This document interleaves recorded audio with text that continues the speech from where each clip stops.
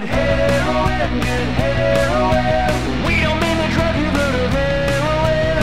Heroin, good heroin. Seriously, please never do heroin. Good heroin, good heroin.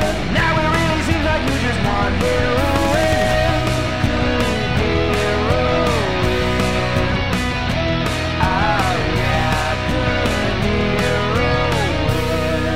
Holy fucking shit, everybody. Welcome to Good Heroin.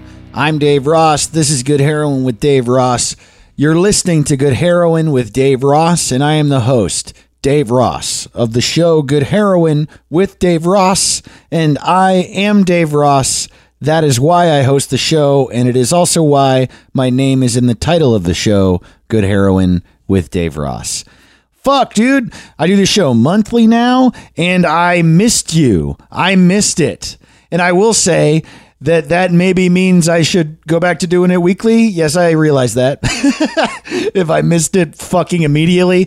But also, it's just nice to miss things. You know, when you're dating somebody and you want to hang out all the fucking time, but then you can't. You have some days apart, and you're like, oh my God, I miss them. That feeling of missing kind of like lets your brain breathe, lets you feel softer, reminds you of all the things you love and care for about that person. Not that you necessarily forget, but sometimes you fucking forget, you know, because they leave the dishes in your sink, which isn't a euphemism. And it's also the place the dishes go. And so that was a bad example. Listen, we're on YouTube. YouTube.com/good heroin. Can you believe it? We got the URL, guys. We did it. Man, thank you so much for listening. I'm so excited that you're here. I am so excited to be here and doing this that I probably will start doing this more than monthly. And isn't that what it's like to be a fan of mine? Oh, what a journey back and forth between two options over and over again. Over and over again. Over and over again is the original name for The Hobbit, I think, except Tolkien then sobered up and was like, well, that's stupid. That seems like something some dumbass podcast will say, well, I think I need to do this monthly so I can just fucking talk right. But anyway, I'm Good Heroin, and this is Dave Ross, and thank you for my host. And I love Lord of the Rings, but you don't know how it's said, and neither does he.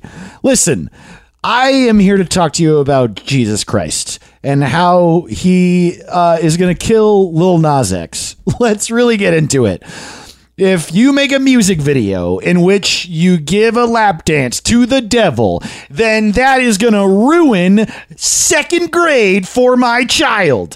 Everyone on earth is a fucking moron, including me and you. None of us should have any conviction in our opinions because everyone is just bouncing around inside this like horrifying pinball game of our own mind, constantly projecting feelings from 30 years ago onto things that are happening right now and acting like those strong feelings within us are not only the ultimate morality, but correct. And I just don't think I just don't think we're fair to each other. I literally haven't even seen the Lil Nas X video, so fuck me for talking shit about the people that don't like the video. I don't know, maybe the video is super offensive and evil. But it's also like there's no God, and you can believe in God. I love you, and I'm happy that you have a relationship with something otherworldly. I can feel that human beings connect to one another. I can feel that we relate. I can feel the energy of another person entering the room. And not in a way, not like with the moon or ghosts or crystals or fucking Aramaic or whatever the fuck, but in like a way where like, oh, that guy's pissed. And if I can feel that someone's pissed when they're 30 feet away from me, I understand that there might be more than meets the eye to the world at large, but also there is no God, and there might be a God. There might be a God, but we don't know that there's a God. And here's my point, I think.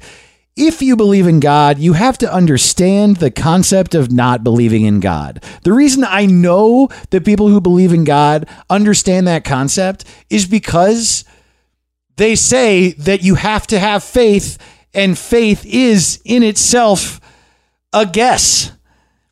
And I know it doesn't feel like a guess because it's like love, it's connection, it's power to you. And that's great. That's wonderful. I respect and I support it as long as you're not hurting others with it. But like, come on. You have to know that you're like taking a chance. That's what faith is. It's taking a big fucking chance. And so if someone doesn't believe in God, which is very easy for you to understand, since you are taking this leap of faith to your faith, if someone were to not take that leap of faith and they don't believe in that, then they'll have no problem giving a lap dance to the devil, who also does not exist. And if you believe in God, you think there's a hell where we get punished? Your God sucks, dude. Your God is mean. That's not nice. We should take care of each other. Why is there a pandemic? Why does no one have housing? Why can no one afford to live? Why can't I do stand-up? Why do I feel alone despite having so much love in my life? Why is my fridge empty? My roommate claims to not eat my food, but I didn't eat any of that food. Why is my cat old and healthy still? Is she going to die someday? Why won't I make my bed? I love you so much. I missed this show. I feel like this is a weird episode to show up on. If you've never listened to my podcast before, I have several untreated mental illnesses. I also have several treated mental illnesses. It's possible that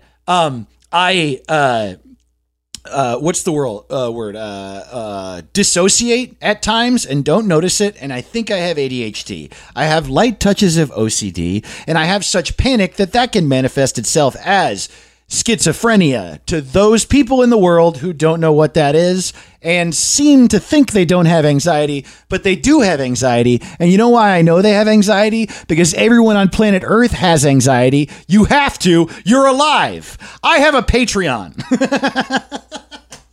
It's patreon.com/Dave to the Ross. Though this podcast is monthly, I still put out weekly episodes of my Patreon solo ranty, yelly, cry into my beer / celebrate life podcast. It's called Dave Ross is Dead. Weekly episodes on my Patreon. I also put up stand-up clips there, and I've started doing this thing where I put up graphics, writing, recordings, videos, stuff that I made years ago that you can't find on the internet anymore. I've been putting that up on my Patreon. I just put up an 11-minute pilot presentation for a sketch show called Garbage Party that I've never shown anyone. So that's there.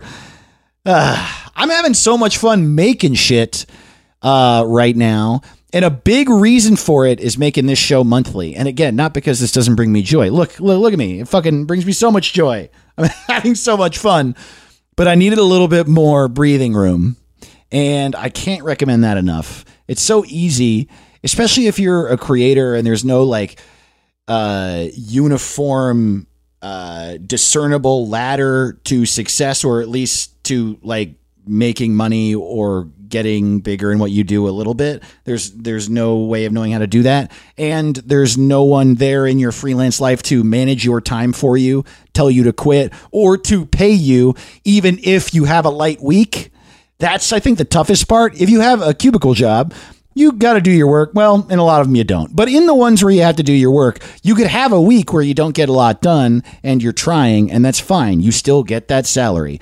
But when you're a freelancer and you get less done that week, you just don't make the money from the stuff you didn't finish. So it's hard to manage your own time. And when that's your lifestyle, you can really fucking pile on the stress, and you can ask a lot of yourself. You can overschedule. Especially when you're not, fully financially stable like me. You feel like you grind and grind and grind, and you got to grind more. And eventually, from all the grinding, you'll make more money. And then I made my podcast monthly, and I'm having a lot more fun making stuff. And I think the stuff is way better. So what the fuck? Listen to me / do not ever listen to me. Also, I have like a lot going on, so I'm going to try to plug these real quick. If you want merch from me, I have shirts that say I am a truck and I am God in my merch store. Also, copies of my albums and my other shit. That's shop.davetotheross.com. And I started like a t-shirt brand, kind of. I make these dumb sports logos that say emo shit, like, do you know a good therapist and help? And also fun shit like I'm a duck and I'm stupid and fuck you, idiot. The brand is called Emo Football. The URL is emo.football. Also, I have a weekly Tuesday Twitch show with Kyle Ayers, a good buddy of mine who's so funny. The show is called Awful Level League. We build bad levels and play our friends in them. AwfulLevelLeague.com. That's every Tuesday, 5 p.m. PST. Also, I have another podcast called What's It Called with my good friend Caleb Sinan. Also, I have a Discord server. We've been having a lot of fun in there. Discord.DaveToTheRoss.com for an invite that's always open. And info on all that shit, my website, DaveToTheRoss.com. I'm not back touring yet, but soon. I'm planning it. I'm starting to plan touring for the end of the year. I feel personally for me, I don't know. It's tough to know. Things are scary. Who knows if there's going to be more surges or waves, and there's vaccines and the world is opening up and that feels good and feels like things are calming down. But I personally am going to default to being extra safe and sort of like really slowly segue back in to doing stand up out in the world. So I'm planning tours for fall, and even the small actions of like looking at a map, fuck, it feels good. God, even though don't want to get too ahead of yourself, right? Because it is still important to stay safe. It's really important to stay safe because there are surges in Europe and you never know. We're not out of the woods yet. Not everybody is vaccinated. Some people are still really at risk. And so I know I don't want to encourage anyone to just fucking run out there, but the feelings of like some people getting vaccinated and like, spring starting and it being sunny out longer and it being safer to hang out outdoors with people. Oh man, it feels good. It feels like we're healing. It feels like we're moving toward being past this, and I'm just so grateful for that. And yeah, again, I'm being cautious, but I don't even know how cautious one should be. That's why I default to being overly cautious or totally cautious. But even then, it feels like, I don't know, it feels like things are getting better, doesn't it? God, that's nice. So happy you're here. Thank you so much for being here with me. I don't remember why. I was thinking about this the other day, but I was just doing something that reminded me of this. I was on the show or something. But anyway, I used to live in Fresno in like a rough neighborhood, and I guess that doesn't really matter for the story, but I think that's the reason this happened. I lived, it wasn't rough. It was sort of, you know what I mean? You never know. I just lived there and it seemed tough.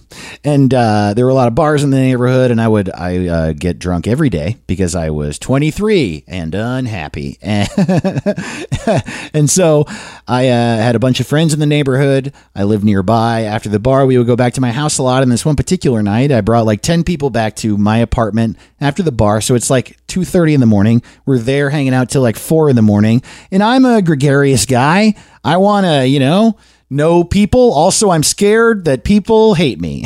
So I'm always saying hi to people. And if it feels like I haven't connected with someone, especially if it's at my house, I'll say hi to them a few times. Just like, hey, sorry, I forgot your name, that kind of thing. And I know it can be annoying, but I also will maintain that it's nice. I'm being fucking nice. Hello. Oh, forgive me. I got a bad memory. What was your name again?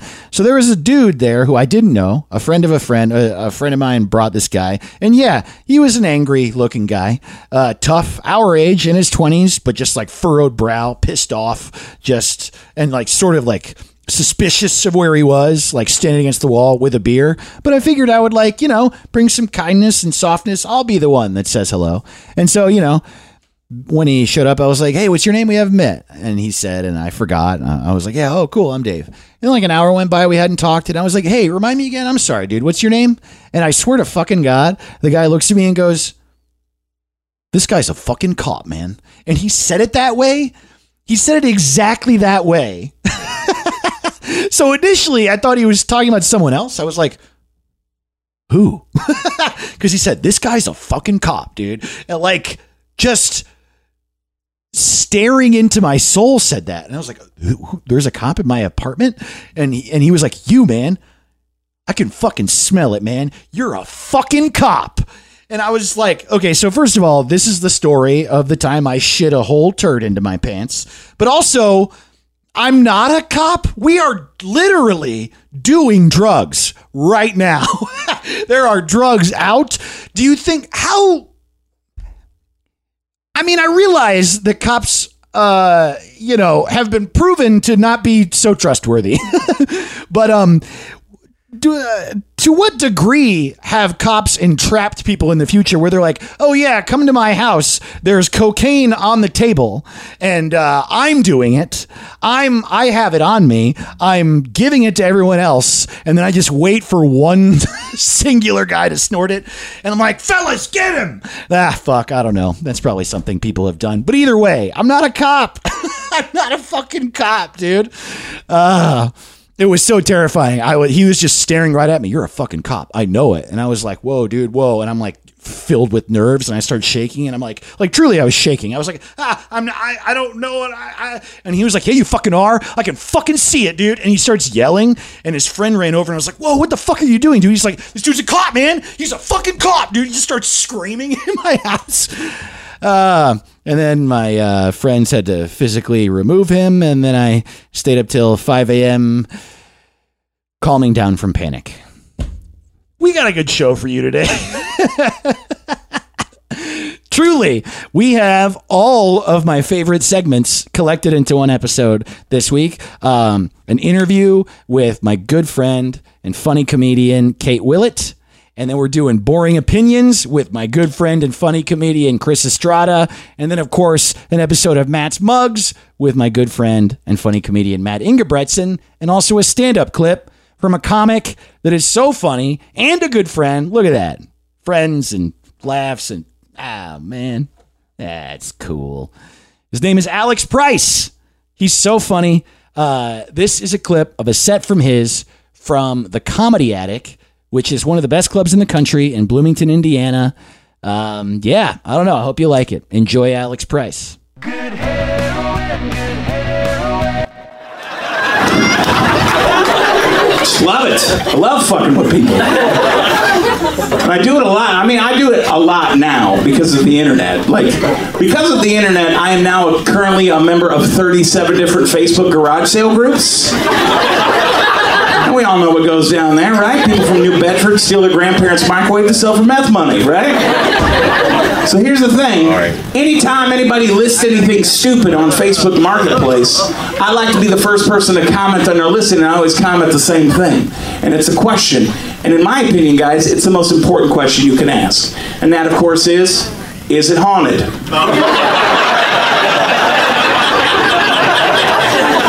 Like, I get it. Some of you are looking at me going, well, Alex, that's pretty stupid. Why the fuck would you do that? And I'll tell you why. It's because sometimes these dullards write back to me and they say things like, wait, what? Or huh? Or question mark? And that, my friends, is a window. A window for me, an idiot, to come barreling through into their lives with absolute batshit craziness in an attempt to take them down a rabbit hole of trolling because it's 2 p.m. on a Tuesday and I ain't got shit to do. So I'm going to read some of my favorite Is It Haunted adventures to you now, which you can all follow on Twitter at Haunted Shopper because I'm nothing if not on brand. Here we go. Here we have a 51-inch Samsung flat screen television for $500. That is not a good deal. But that's not what's important right now. The important part is the question, is it haunted? And she wrote back, why would it be haunted? There's that window. So using my intense stoner knowledge of the last 10 years of ghost hunting shows that have been on TV, I kind of buckled in and I wrote, the reason spirits attach themselves to items has been an issue of hot debate in the Haunted Buyers Club for some time. Some say it's a curse from an elderly Korean shaman with access to the factory, while others seem to see the amount of copper in certain models drag spirits in like a tractor beam. She then asked me if I was off my meds. Maybe. Next up, we have a Colombian red-tailed boa constrictor for $200. Ooh, someone's job as a cocaine dealer didn't go according to plan. But we got to get down to brass tacks here. People got to ask that question. Is it haunted? And he wrote back, no, why would it be haunted? Oh, I'll tell you. Certain animals are seen to be gateways to the spirit realm. Therefore, an animal with such biblical connotations of evil, this seems like a sure thing. I'm trying to assemble a collection of haunted items that will make me unstoppable to those who oppose me. Even my assistant manager, Chet, will bow to me. So if this serpent is haunted, then let's make a deal. If not, you should throw in your truck stop sword collection, because I totally know you have one. Boom, that's a callback. Woo! So fucking good at this. I was getting kicked out of that Facebook group. And then last up here, we have a gecko for $45. Guys, I don't know why people are selling exotic pets on Facebook. Maybe divorce went down weird, who the fuck knows? But who cares, right? The only thing that matters is that question, is it haunted? And she wrote back, what, question mark? And I go, does your gecko exhibit signs of being haunted? Or has a paranormal entity attached itself to this exotic pet? Pretty self-explanatory, Diane. And she wrote back, are you on drugs?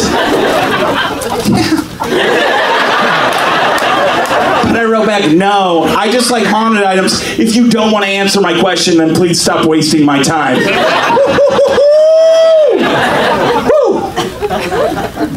I accuse her of wasting my time. Man, when it comes to fucking with people, that's like winning the Super Bowl. And I hope you all win the Super Bowl too. Thank you so much, Bloomington. Alex Price, everybody. Follow him on everything. He's so fucking funny.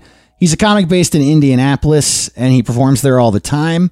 If you're in the area, see him. Also, go to the Comedy Attic if you're out there. It's one of the few clubs that truly, truly gets it right. It's really hard to make a comedy club a great spot for entertainment. And it's just so easy to become a place that's just full of wasted assholes and the comedy's weird and it all feels weird. But the Comedy Attic is just, man, one of the best ever. They create a great environment. They have great comics come through. They're great. And follow Alex at Alex Price Indeed on Twitter and at Illuminati_HR_rep on Instagram. Illuminati HR app. Man, I love Alex. All right, this next comic on the show, God, I'm a big fan. I've known her a long time. She's so funny. Let's get to this interview with Kate Willett. Kate, hello. Hello.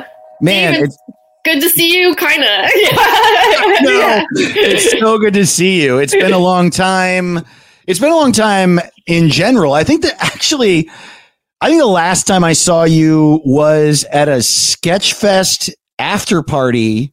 It was. Oh my God. Actually, that was one of the last things I did before quarantine, I think. Yeah, it was January 2020. And it was like, we had like a month left in the world that we didn't know about. I think that we were really drunk and that we even talked about this coronavirus thing. What's this even? I know. I remember seeing all these people like post jokes about like, oh, make sure you wash your hands, and I was like, okay. I don't know, because it's like there's been so many things like that where it's like, the swine flu or something, and it's like someone that has gotten it, and you're like, oh, that's too bad, but like ultimately my life is not at all affected by the swine flu, and so I was just thinking it was going to be like that, Yeah, well, I think we all were at varying degrees. I mean, how could you possibly? I don't know. I don't think that's something to feel bad about, because it's like, how could you know? There's just no way of knowing the severity of literally anything. I actually remember, I remember when I started taking it seriously. It was slowly creeping in, and I was touring at the beginning of March 2020. I was in New Orleans, which then like 3 weeks later became the hub of coronavirus in the South for like a few months. But we were just, I was doing shows down there and shit, and we were talking about it, and I was like washing my hands and stuff. But I was still like, not wearing a mask. Nobody was. We were indoors. And I remember I came back from tour, and I have a credit union that doesn't have a lot of branches around me. So I have to drive to Orange County if I want to go to a branch, which I do a few times a year after touring because I'll have cash, Yeah. So I drove my like small pile of cash down to Orange County to my credit union, which is in the same strip mall as a Costco. And this was like March 10th. And there was a line all the way around the Costco to get into the Costco. And then I was like, oh. And then I deposited my money and I went to my car and I opened up Amazon and I just was like, I think I have to buy canned goods and toilet paper right now. And I filled up my Amazon cart with this stuff. And then as I was checking out, they were running out of the items that were in my cart. And that was literally March 10th. And up until then, I had the feeling that you had, where I was like, yeah, it's bad and I'll wash my hands, but this will be done. Like, this isn't going to come to LA.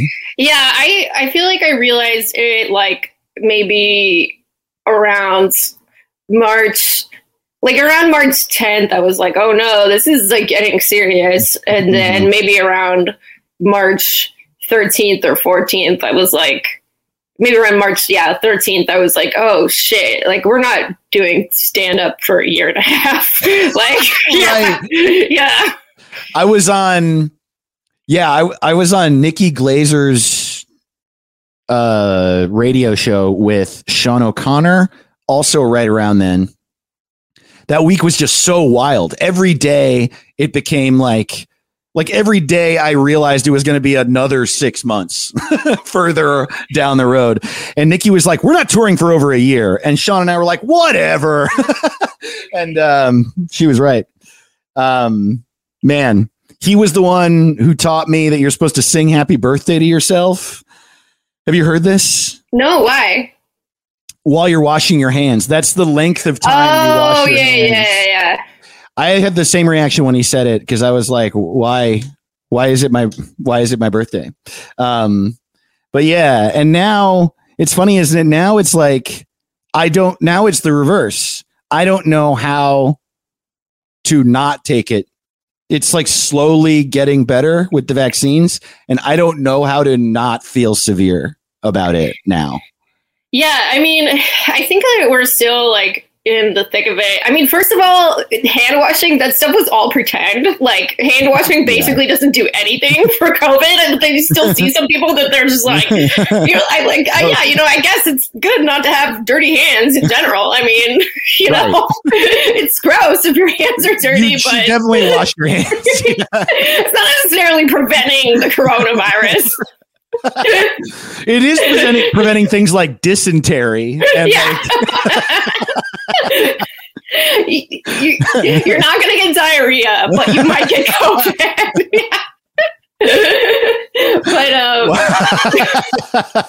Wow, that's great. I've been thinking about that recently. How extreme of an event had to happen for our generation to realize that we had to be even a little hygienic. Dude, when the coronavirus first happened, he was not yet my boyfriend and is no longer my boyfriend, but there was a period of time where I just started dating this guy 3 weeks before, and he came over and we were like quarantining together for 3 months. But when he came over, my roommate was still moving her stuff out. Both of my roommates like moved back to their respective states. And the thing is, he had an upset stomach from some food.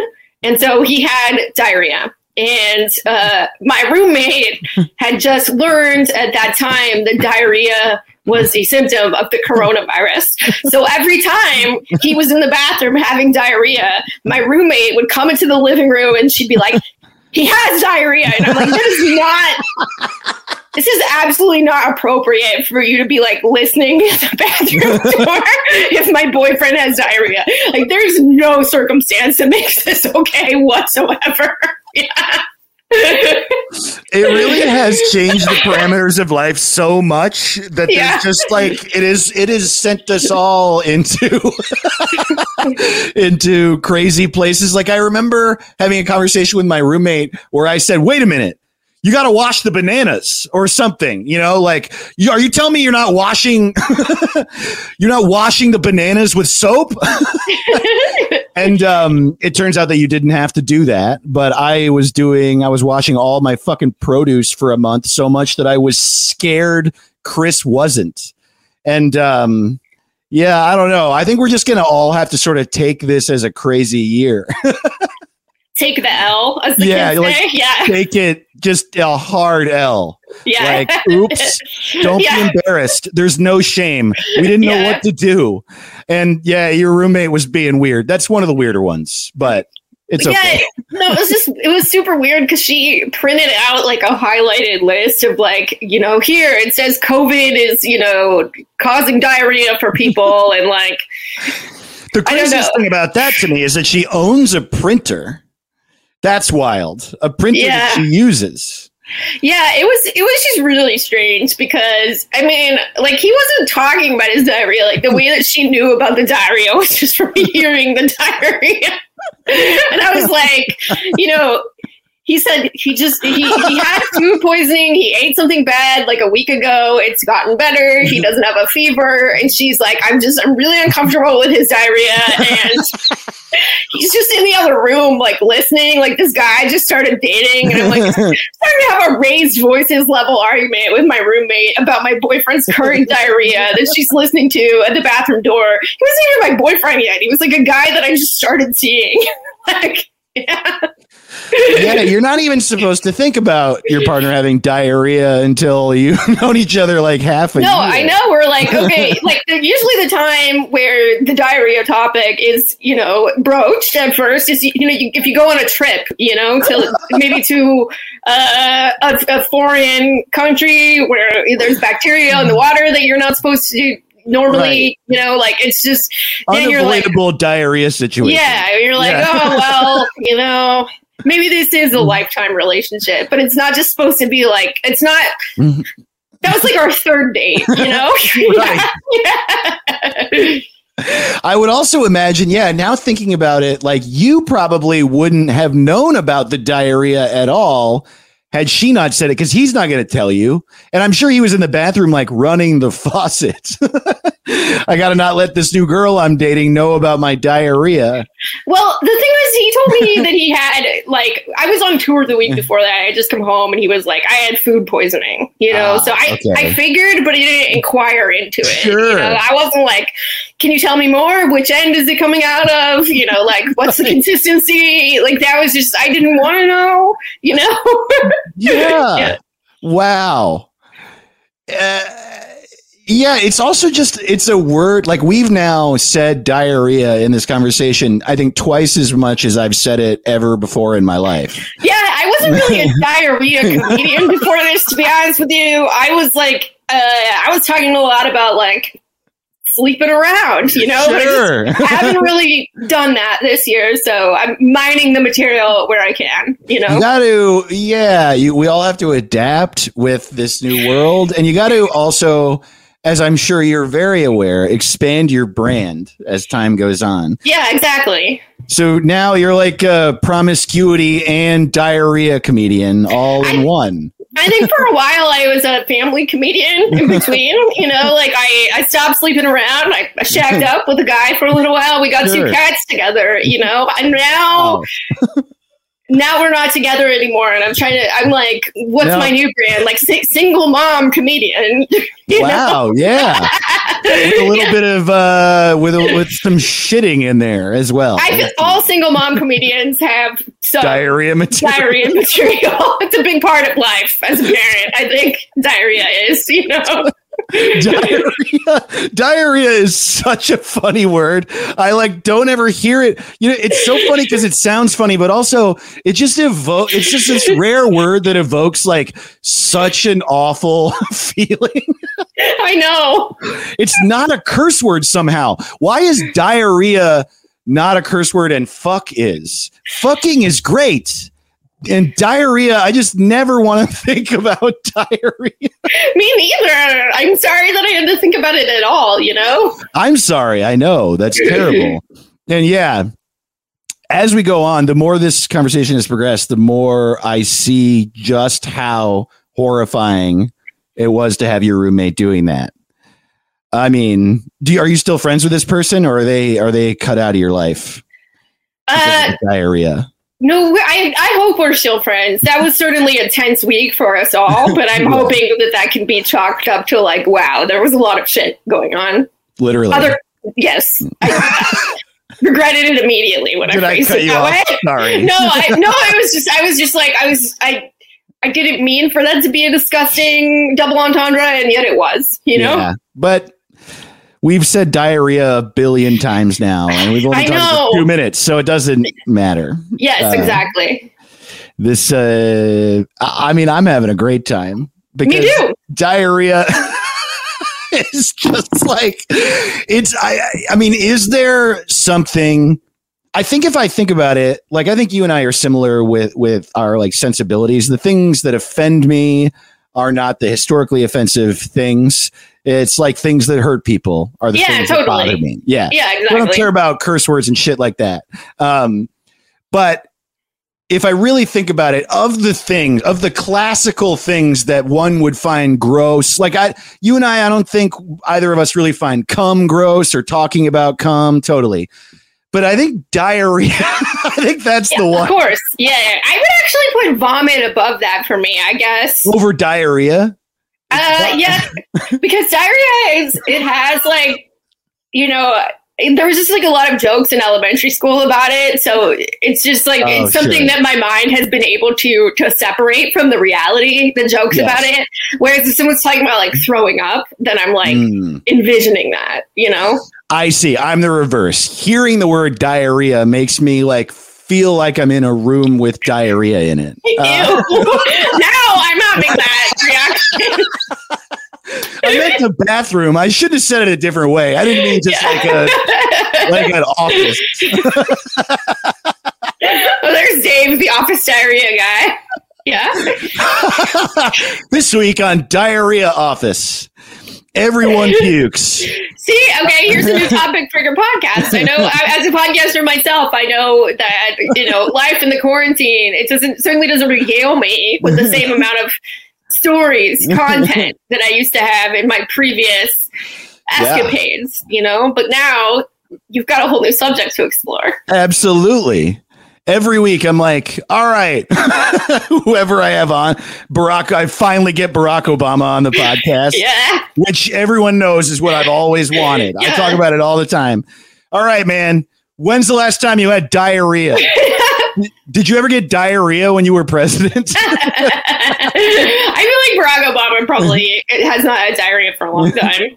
I would imagine. He seems like he has a perfect constitution. Exactly. Yeah, and just like eating fresh vegetables and, you know. Totally. Yeah, he's like 100 feet tall. It's crazy. Yeah.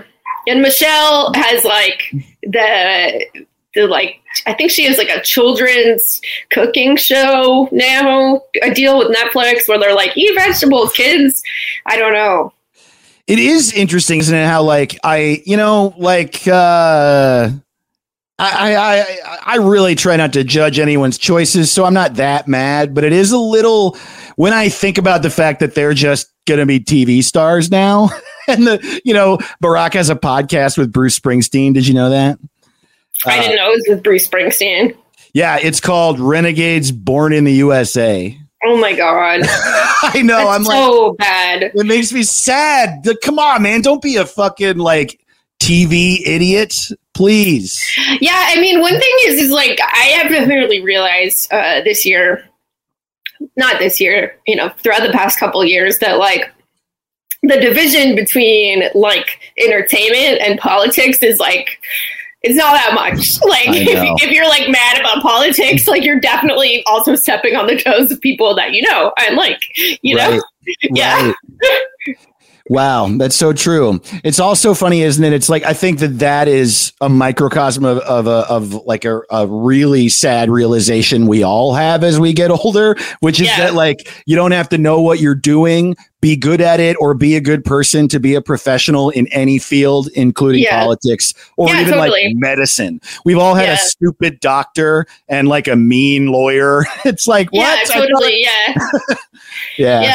No, I went to the doctor maybe, you know, April, May, because I was having, you know, a really like run of the mill like skin thing. And I told the doctor what I thought I had because I had like WebMD'd it. It was like a super normal, like just thing that happens to like skin sometimes. And she was like, never heard of it. And I'm like, what do you mean, like, never heard of it? You know what I mean? Like, how is that a thing? This is like a thing that happens to people, you know?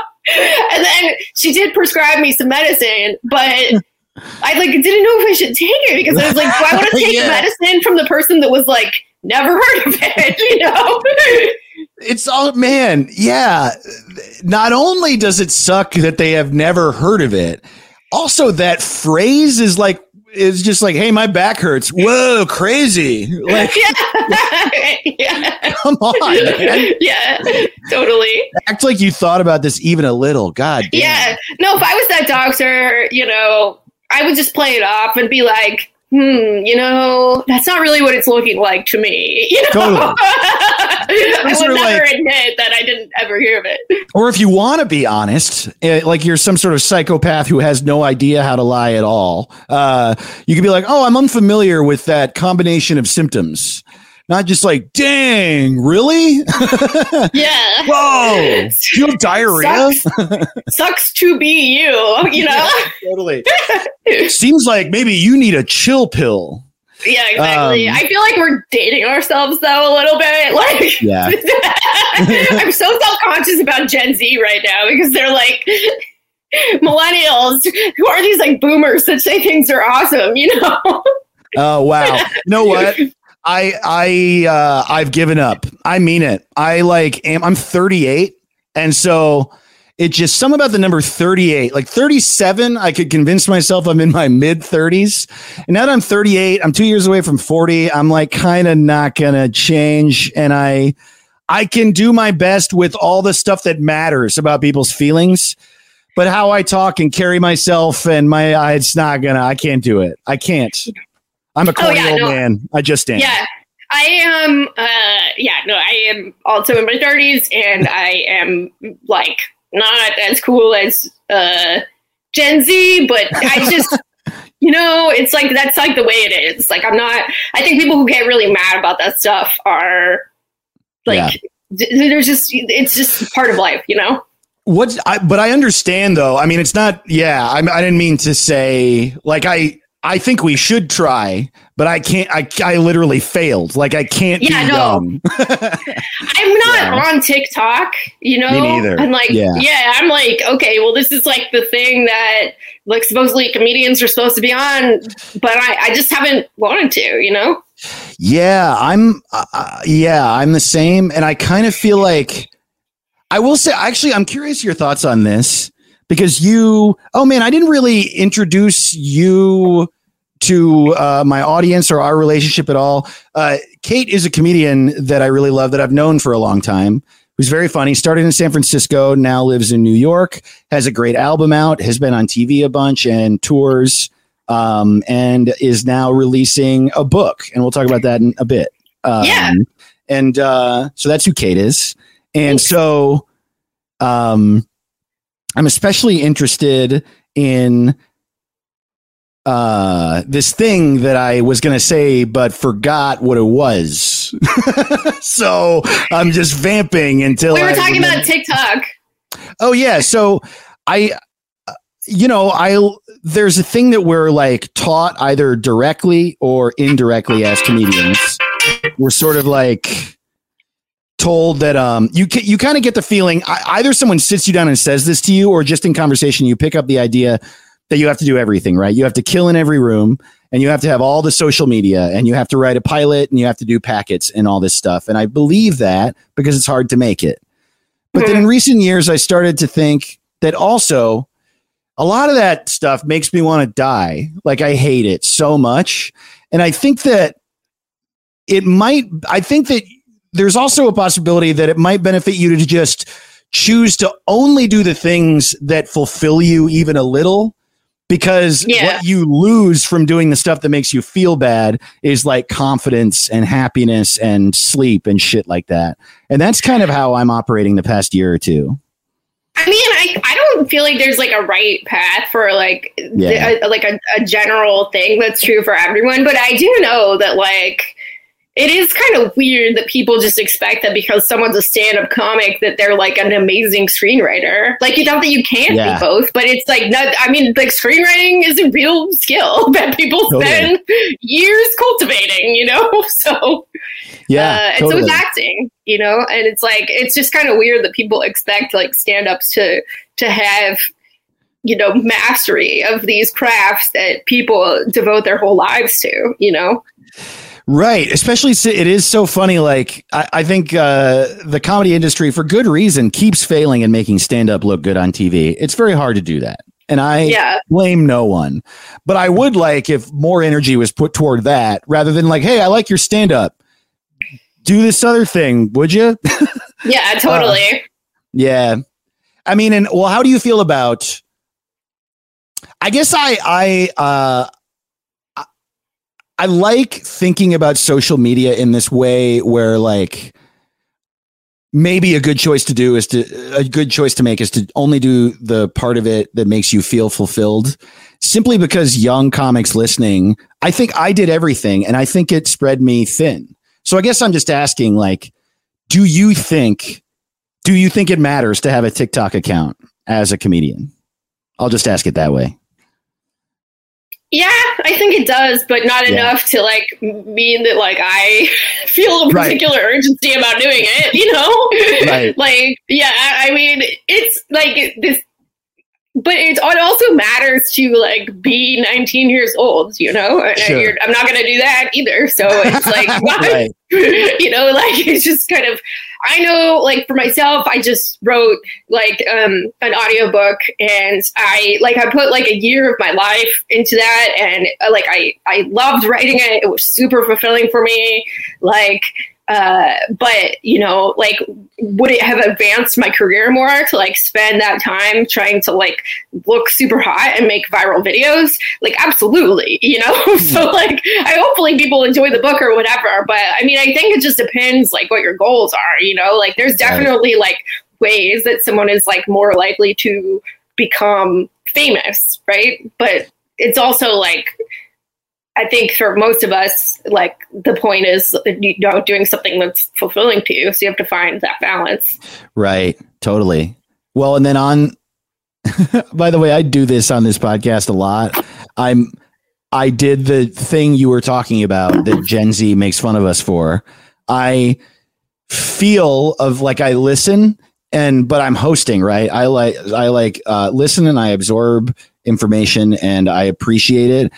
But I also have to move forward and look to the next thing. And so when you finish a thought, I process it while thinking about the next thing. But in order to bridge the gap between those two things, I say, totally. No, I do it as well. Absolutely. Yeah. Until you said it, I didn't realize that was a thing that our generation gets made fun of for by Gen Z. I mean, they make fun of us for all this stuff, you know. I definitely think that Gen Z, I think that the like millennials that Gen Z makes fun of more is like the like super, you know, the more like centrist, Nancy Pelosi stand kind of things, because they're like climate change, you know. Right. Yeah. Gal Gadot, people like this. Yeah. Yeah. You know. Right. Right. Yeah. All right. Well, I'm not so bad. Then. No. Yeah. I feel like, I don't know. I feel like I'm not really sure like what like Gen Z's beef is, but to me, it seems like there's, I don't know, like it seems like Guy's generation, from what I have seen on social media, that for the most part, like, kind of can't understand like the lack of urgency around like these really super pressing things like climate change and shit, you know? You know what though? Yeah, I mean, and totally, they're right about that. And I wonder though, I see this and I wonder if we're only seeing the slice of Gen Z that is good at Twitter though. Yeah, like, that makes sense. Yeah, we're not even following the Gen Zers who use Twitter who don't have a lot of followers. I don't even know how I find these people. Yeah, so, that makes sense. Yeah, I wonder, like our generation, I was really mad when I was 20 and I was constantly like, why aren't we doing anything about this racist institution or this, and I would say like really extreme things like all racist people should be killed and stuff like that, you know? And so I wonder, but then most people around me weren't. So I don't know. Yeah, I didn't really have a point. Just talking. But I started talking about Gen Z there because you before when we were talking about the doctor thing is what sparked you thinking about Gen Z making fun of us. What about that made you think of it? I don't know. I don't remember anymore. Yeah. Fair enough. Yeah. And do you okay, well going back to what I just said then, like obviously there's a chance that we're only seeing a certain slice of them, but does it seem to you like generationally younger people care more than per capita? Yeah, I mean, I think in the way that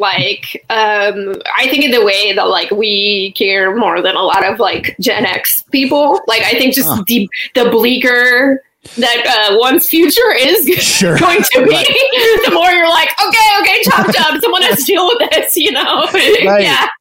That makes total sense. I guess, yeah, like we at least have the memory of the 90s. Yeah, exactly. Right. Right. Wow. That's funny.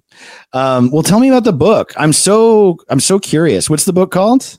Okay, so the book is called Dirtbag Anthropology, and it's about men and masculinity. And what I did was I broke it into like chapters, kind of each one talking about like masculinity in a certain area. Like I did a chapter on religion, I did a chapter on the internet, I did a chapter on stand-up, I did a chapter on fatherhood, dating, and for each of these chapters, I wrote like personal essays kind of about like my own experiences, and also interviewed men in my life and like tried to kind of, think about the general question of like, what does healthy masculinity look like? But it kind of goes into a bunch of other stuff as well, because like, these questions aren't simple. Like it is, these things are influenced by so many other factors. And so it was a really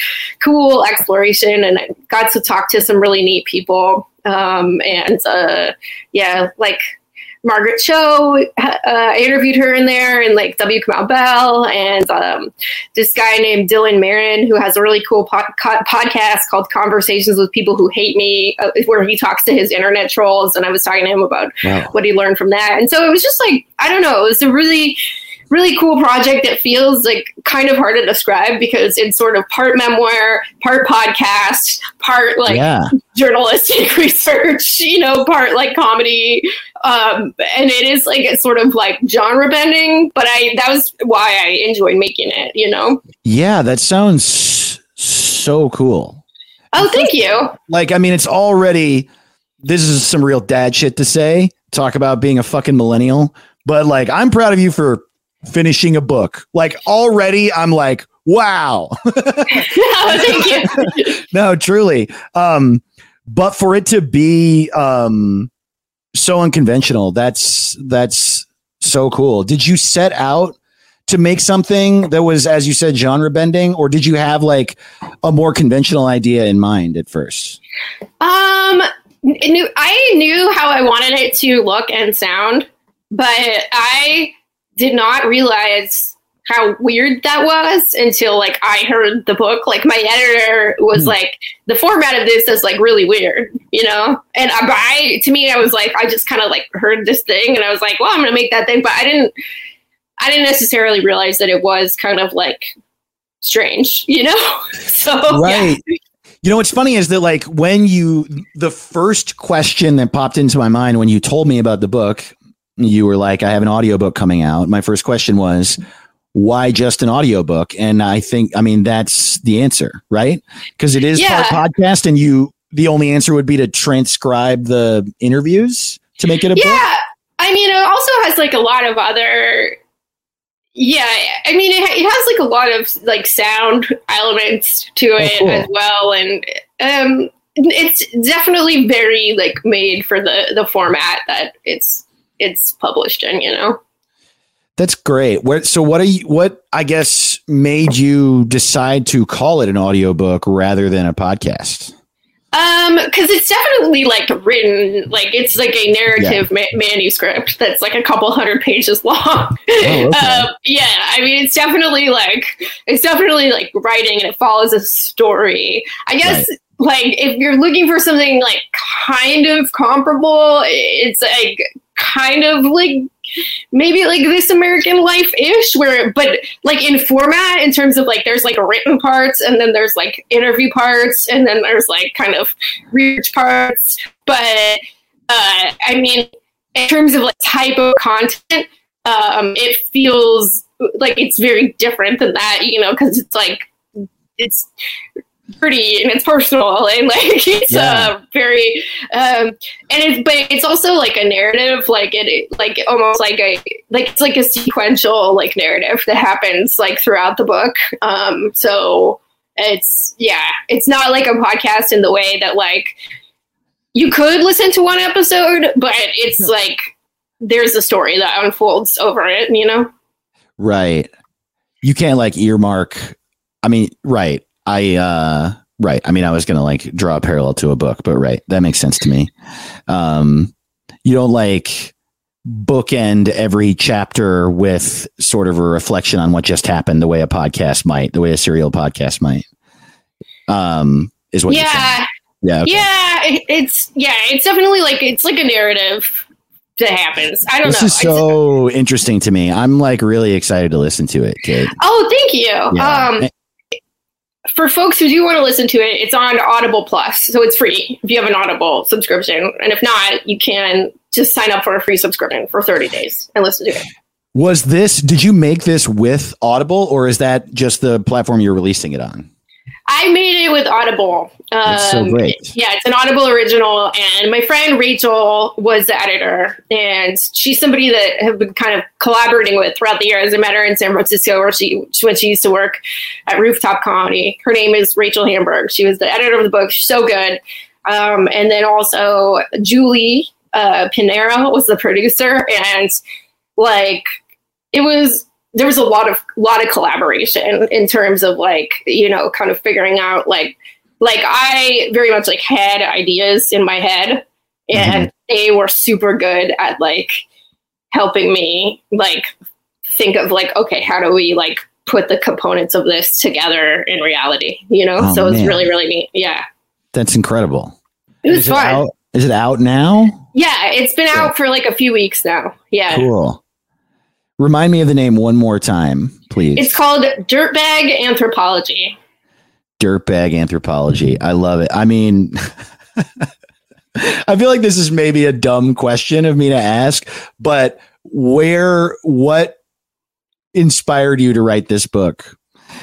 Well, so it's not that. It's like, I know the answer that you think that I'm going to give, because I am someone that like likes to like, I'm trying to figure out a way to like beat around this bush. I love to fuck losers, right? And that's that's been a key component of the Kate Willett brand. For some time. I did think of that question because I've seen you do stand up about that. Yeah. So, you know, I like to think that I'm growing out of that phase of my life, but there's no evidence of that. Anyway. But the other reason, sorry for interrupting, but real quick, the other reason I thought I said it was maybe a dumb question is also at the same time as I know that this is a part of your brand, there are also lots of dirtbags in stand up. Yeah, totally. And then definitely like part of it is like, so what happened to me in my life is that I was married to a woman when I was young, and then we split up, and then about that same time, I like started stand up and I started dating men sometimes. So I felt like I had gone from this life where I like barely interacted with straight guys, and I was just like, I'm gonna live in a fucking commune away from you people, to like all of a sudden my life was just like men. And I felt like when I was like 25 at this time, and so it felt like I was just like, it felt like I had this information like sort of coming at me all at once, and I felt like I was like digesting it, like and kind of researching it, like personal anthropology. You know, just like what are they doing? You know, so. Wow, that's so funny. That is wow. Right. I mean, that is very similar to showing up in a culture in a part of the world you've never seen as a adult anthropologist. Exactly. That's what it felt like, you know? Wow. I love it. I love it. And I want you to teach that class. You know what I mean? Like a 300 level anthropology class. That's like, it's a Nintendo Switch. Call this a PBR. Right. Yeah. Now, you might have seen a couch before, but but these stains are unique to the young American man. Oh, man, Kate, that's so great. Well, thank you so much for coming on the show. Oh, thank you so much for talking with me, Dave. This is so much fun. So much fun. I'm so happy we got to catch up. I'm so happy I found out about your book, and I'm the most happy we got to talk about diarrhea for 10 minutes. I really hope that people listen. Like, to anyone still hearing this now, I'm so glad that you listened all the way to the end and know that I have thoughts about other things. You know, it'd be really weird if I was just like the diarrhea comedian from now on. At least in some people's minds, you know? The thing is that, you know, just the law of averages, I'll bet you most people stuck it out. Like I would say vast majority, but there is at least one person on earth now who is like, I don't like her, man. She only talks about diarrhea. And I think that's sometimes how, like, it literally, like, you know, what we do is a game of trying to grow our body of interest, like raise the percentage of the world slowly but surely that enjoys what we make, right? That's like, we're all in the game of that. And even the best comedian has someone they bombed in front of 30 years ago who just thinks they're a piece of shit. And totally. They're out there for both of us. And I wonder, like, you and I, we're doing sets every day. You don't think about the person whose night you ruined because you made them feel awkward because you bombed so hard. Yeah, totally. And I'm not even talking about us saying something weird or offensive. Just like, they got a fucking babysitter and you ruined their fucking night. Yeah, exactly. No, I totally understand. Man, yeah. I wonder, I'm going to meet someone like that someday who's like mad at me for no reason, you know? And anyway, my point is that I didn't mean it, but while 99% of those people I think are probably going to check your book out. And there's one person who thinks we both love diarrhea and they're gone forever. Well, yes, like I said, it's free on Audible Plus. So, you know, listen to it. Please rate and review because I am trying to be able to write other books in my life, and like having people rate and review it and like show interest, helping people find it. That's a big part of whether you're allowed to do more projects and stuff, you know? Oh my God. Absolutely. And I say this a lot on the show. In whatever way you possibly can, with money or without money, whether it's sharing, writing reviews, rating, any person whose work you enjoy, please support it. And again, it doesn't have to cost money. Just like do a little rating. It's so helpful to every artist out there, every business, every 5-star Yelp review you write. Like, it all builds towards them having a bigger career. And also, forgive me, Kate, I'm going to kiss your ass for like 30 seconds. Kate is a great comedian. Please follow her on social media. She has a great set on Netflix's comedy lineup. Her album Glass Gutter is great. Where can people follow you? On Twitter at Kate Willett, 2 L's, 2 T's, Insta, Kate.Willett, TikTok, I'm not on there, bitches. Sorry. And I have a podcast called Reply Guys. And on that podcast, we talk about like political stuff, but we also joke around a lot. I don't think I've ever talked about diarrhea on that podcast. We dig into the issues there, you know? So, yeah. I mean, you know, the other thing is that half of the title of this podcast is heroin. So I don't know. Totally. Maybe Yeah. maybe they came People here for diarrhea. Or yeah, they're backed up, right? Right, So, totally. Yeah, Finally, someone talked about taking a shit. totally. I Yeah. haven't thought about it in years. Kate, you're the best. Thank you so much. Thank you so much, Dave. I'll see you later. Kate Willett, everybody. Gosh, she's so damn funny. I love her so much. I am so excited at the prospect of hanging out with comedians again. Every time I interview somebody on this show, I'm reminded that one of my favorite parts of stand-up is standing in the back of a show talking to a comic that I haven't seen in a while, which is all of comedy. I see comics all the time and simultaneously haven't seen them all in a while because we just all do shows all the time and we all know each other. And so I'll see each of them a few times a year in the back of the improv lab or whatever. And fuck, man, I'm excited to get back to that. Kate Willett's the best. Follow her at Kate Willett on Twitter and go find her audiobook, Dirtbag Anthropology. It's out now. I can't wait to read it. Hear it? You don't say read. I can't wait to read the audio. Well, I'm going to try to read it. I'm going to try to... Fuck you. All right, next on the show, another comic I fucking love. Such a funny guy. An LA comic. I've watched him go from an open micer to one of my favorite comedians in the country. We're doing an episode of Boring Opinions, which you haven't heard. If you haven't heard that before, I invite somebody on and they go through their top 5 really strong opinions about a super boring subject. So yeah, let's bring in Chris. Chris, what's up, man? Chilling. What's up, Dave? What's cracking? I am so happy to see you. I haven't seen you, in a year. Yeah, in a year. It's insane. I hope we're coming in at the end of this, Yeah, me too. You got your tiny mic.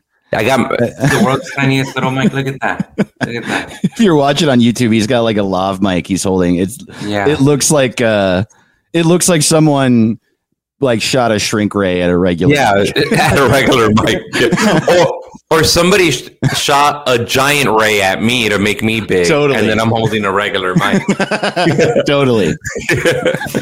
This is I'm with you, dude. It seems like maybe we're slowing down. It's getting better, which should be hope nice. So. Yeah. I miss is weird. You know how shit's starting to open up in California again, or at least at like a 50% capacity. The other day I went to go pick up some food for me and my lady, and it was the first time in a year last week that I saw people eating indoors, and it tripped me out. Like I walked in, I went, "What the fuck?" Like I wasn't angry. I wasn't happy. I wasn't angry. I was weirded out. I was like, "What the fuck?" Like, and now sometimes I'll drive by certain places and I see people eating inside, and it still trips me out. Like I'm like, I haven't seen that in a fucking year. Weird. Yeah. You never would have thought that would be something that would fuck with your head. I know. So fucking crazy. But yeah, I think hopefully we're coming at the end of it. I don't know. Like I just go, my thought on all this is like, dude, whatever. I don't want to get this shit. Yeah. I'm not a fucking doctor. I don't know. If they tell me to put on a fucking mask and I don't want to get my mom sick, that's, I'll do it as long as they think that we have to do it. And that's how I feel. Yeah. I feel like, I don't know. And it sounds like we're the same in that, like, I'm not mad at anyone. I don't feel comfortable judging anyone, but I will say for me and how intense it is, like, I'm not in a rush to do stand up again. I'll do it when it feels like extremely, extremely, extremely safe. I mean, I guess in town outdoor shows, I'll do them or whatever. I don't know. I'm very sparing with it. I'm not like, gunning to tour, because to tour, you have to like do indoor shit and you have to crank people in to make money. And, I'll keep quarantining until, I don't know. I'm just being extra safe. Yeah, same here. I'm just being extra safe. Anytime I see someone out, though, if they're not wearing a mask, I usually don't give a shit. I go, well, I do it how I do it, and you do it how you do it. Yeah, totally. But stay away from me and everyone I know. Stay away from me and my mom. Yeah, totally. Yeah. That's the thing with, like, people are here and they're starting to say I could start the Good Heroin live show up. And we have a way to do it that's like socially distanced, spaced out. The city said we can do it in that back parking lot. Amazing. Which is cool. But even that, like, I don't know. Do I want to be the guy that asks people to gather when we all have mothers? Is my point. That's true. I mean, things. Yeah, hopefully things are getting better. I mean, I did one outdoor show where it was like everybody wore masks except when you were on the mic and you disinfected it and they disinfected the mic. And, you know, I wasn't like, after it, I wasn't gung-ho like, I need another one. I was just like, I mean, ideally it would be great if it was safe or it was but I don't know. I'm just like, well, whatever. When shit comes back, I'll be here. In the meantime, I'll do Zoom shows. I'll find other ways to stay creative or whatever. But it is one of those things. Did that same show you did in Poinsettia Park? Is that the one you did? Yeah, it's great. You know, they were honestly, really safe. Yeah. Super safe. People were spread out. I just honestly, it's specifically Good Heroin that really worries me because I feel like so many people would go.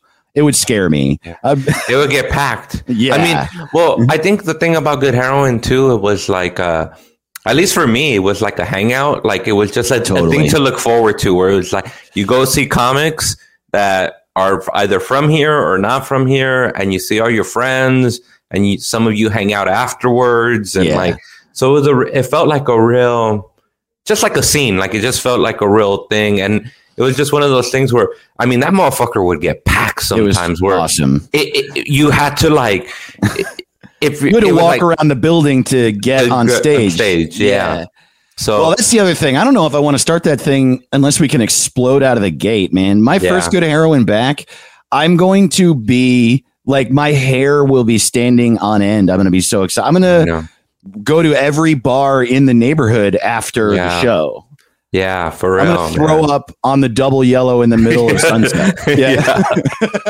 Oh, man. But yeah, I get it. I mean, people want to be safe. But I also feel it's like, do you want that responsibility during this time? And she just wait. I'm like, it's tough. You know, for me, just because, you know, I see my mom often enough that I'm just like, we're in the same city. So it's like, you know, I don't want to get her sick. And I'm like, I think she still has a few more years of her in her for me to disappoint her even more, you know?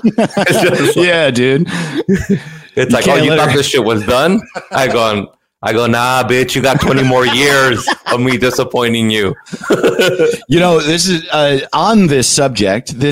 Maybe this is a little, I don't know. I'm going to compliment you. So forgive me if I embarrass you. I don't mean to. Okay. But, dude, I saw that your pilot got picked up to shoot. Oh, yeah. And I'm so excited for you. Oh, and thanks, I guess man. I thought of it with you saying your mom for two reasons. One, it is just dope and you deserve a show. And I know it's going to be so funny. I'm excited to see it. And I hope it goes to fucking 1 million seasons. And also, how does your mom feel about you having a show called Punk Ass Bitch? She has, you know, it's so funny. She don't know. It doesn't make any sense to her. So she'll be like, so you're going to be on TV? And then I'm just like, no, I'm going to shoot a pilot. Maybe. And then she was, maybe. And then she goes, and they're paying you for just maybe? And then I'm like, yeah. She goes, man, these people have more money. They don't know what to do with their money. Huh? And then I'm just like, yeah. And then she'll be like, so let me get this right. A company pays this much money just to see if they want to put it on TV. I go, yeah. And then she goes, this is why the world is fucked up. I'm like, maybe tell her this. You know what Matt Knutson told me? Matt Knutson told me that he got a pilot picked up to shoot at True TV. And because of the way that they budgeted things for the pilot, after the crew was paid out and everyone was paid out, he made $300. Oh, Jesus, dude. I know. Oh, Jesus. Are you fucking serious? I don't know. Maybe I wasn't supposed to say that. Maybe he was exaggerating. Who knows? But I kind of believe it. I believe it. I've made a lot, like very little money from huge companies before. I know. That's so funny. Yeah. That's so, but yeah, she's excited. I mean, she's more just like, she's more like, so you're starting to make money at this thing that you do every night and that I'm worried about you doing. Yes.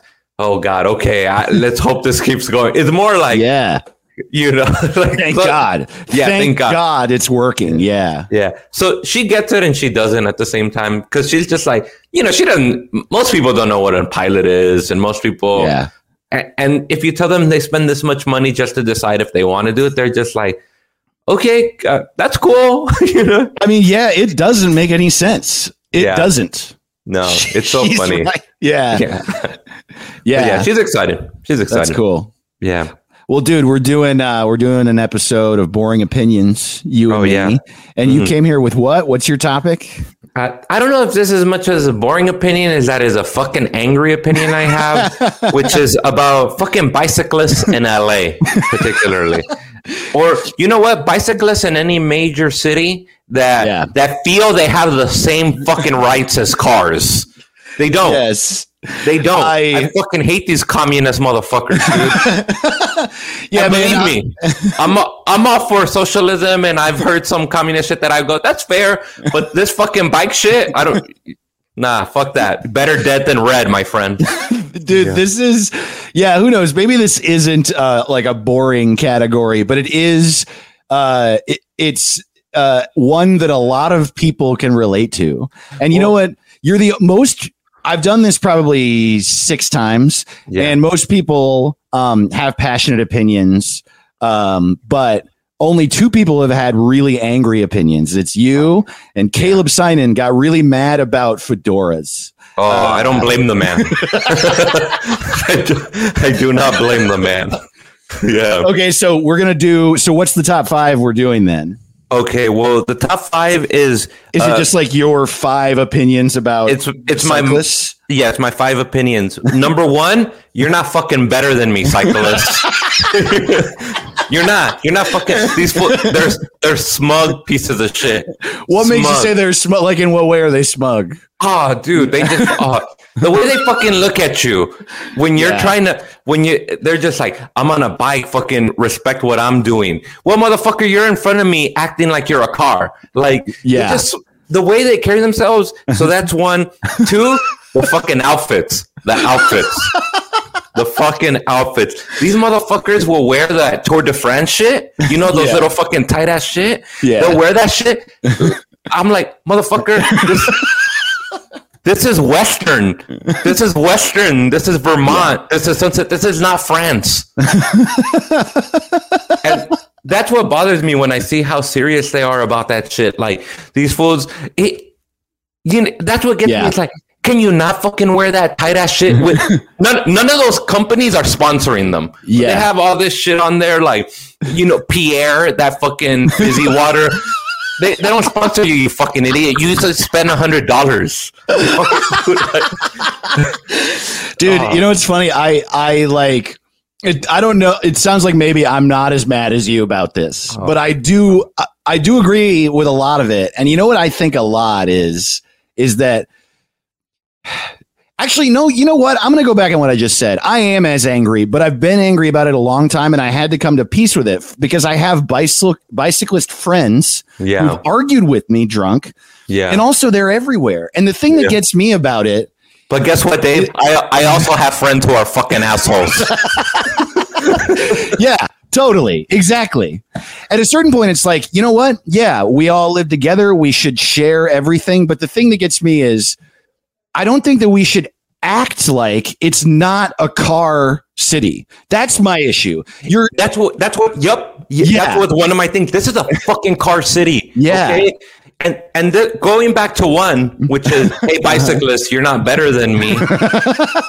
You're not fucking better than me. That's what gets me, is they look at you like they're high and mighty. I'm on a fucking bicyclist. Guess what, motherfucker? This city was built for fucking cars, whether you like it or not. Yeah. And you're smug and I'm smog, okay? Fucking, whoa. Yeah. Dude. Yeah. That, like, the intensity of that statement, like, hit me in a spot, dude. Oh, well, it fucking hits me. And when I yell it, dude, I swear to God, I can't stand these people.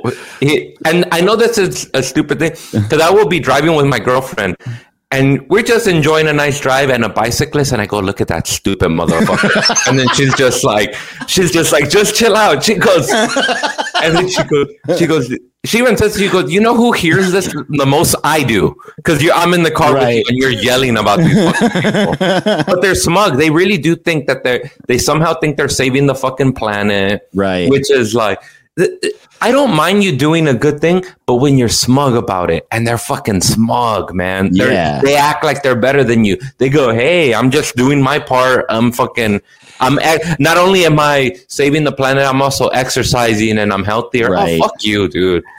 Yeah, I mean, I feel like this is the case with so many people that go out of their way to help the world. And I think that's like, I feel the same way. I think that's nice. Yeah. But you can't be smug about it unless you do everything. And it's impossible to do everything.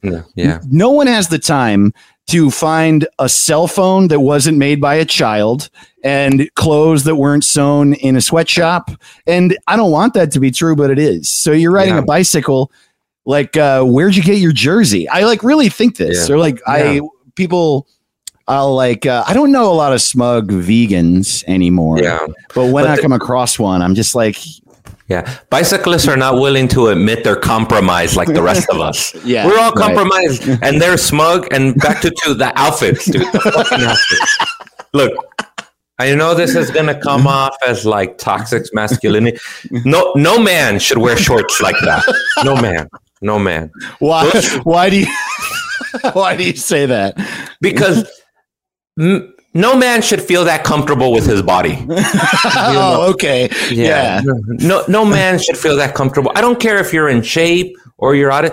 I dislike anybody who feels comfortable in their body. I agree with this. Get over it, you fucking asshole. Who are you? Shut the fuck up. You know? Yeah. And the shorts, the fucking. That's the thing. It's so crazy to me. I'm just like, hey, motherfucker, you're too good for some cargo shorts on your bicycle? Or why don't you roll up your pants like some of the other idiots I see on bicycles, you know?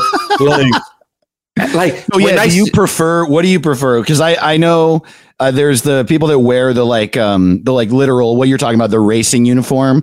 But then there's like the more like Echo Park art kid kind of guy who wears like skinny jeans rolled up on one side and the little hat. I would prefer to see them in prison jumpsuits because that's where they fucking belong. Wow, you feel so strongly about it. Do you think that you grew up in LA, right? Is that why? This is why I grew up in LA. I started driving when I was young. See, back in my day, and I'm jumping ahead, but we're only on 1 and 2 right now. I'm jumping ahead to 5 because this will justify it. My reason 5 and why I hate them is because bicycling in LA belongs to adult alcoholic men who got DUIs. You ever see an old man on a bike and he's wearing like jeans and like he's just dressed like a regular dude? That's a man who drank too much and got a DUI. Sure. If he's on a bike, I go, I get it. And I grew up with those men. I grew up with some may have been in my family. I'm talking about my tío Nacho. You know what I mean? Like I'm talking about my uncle Ignacio.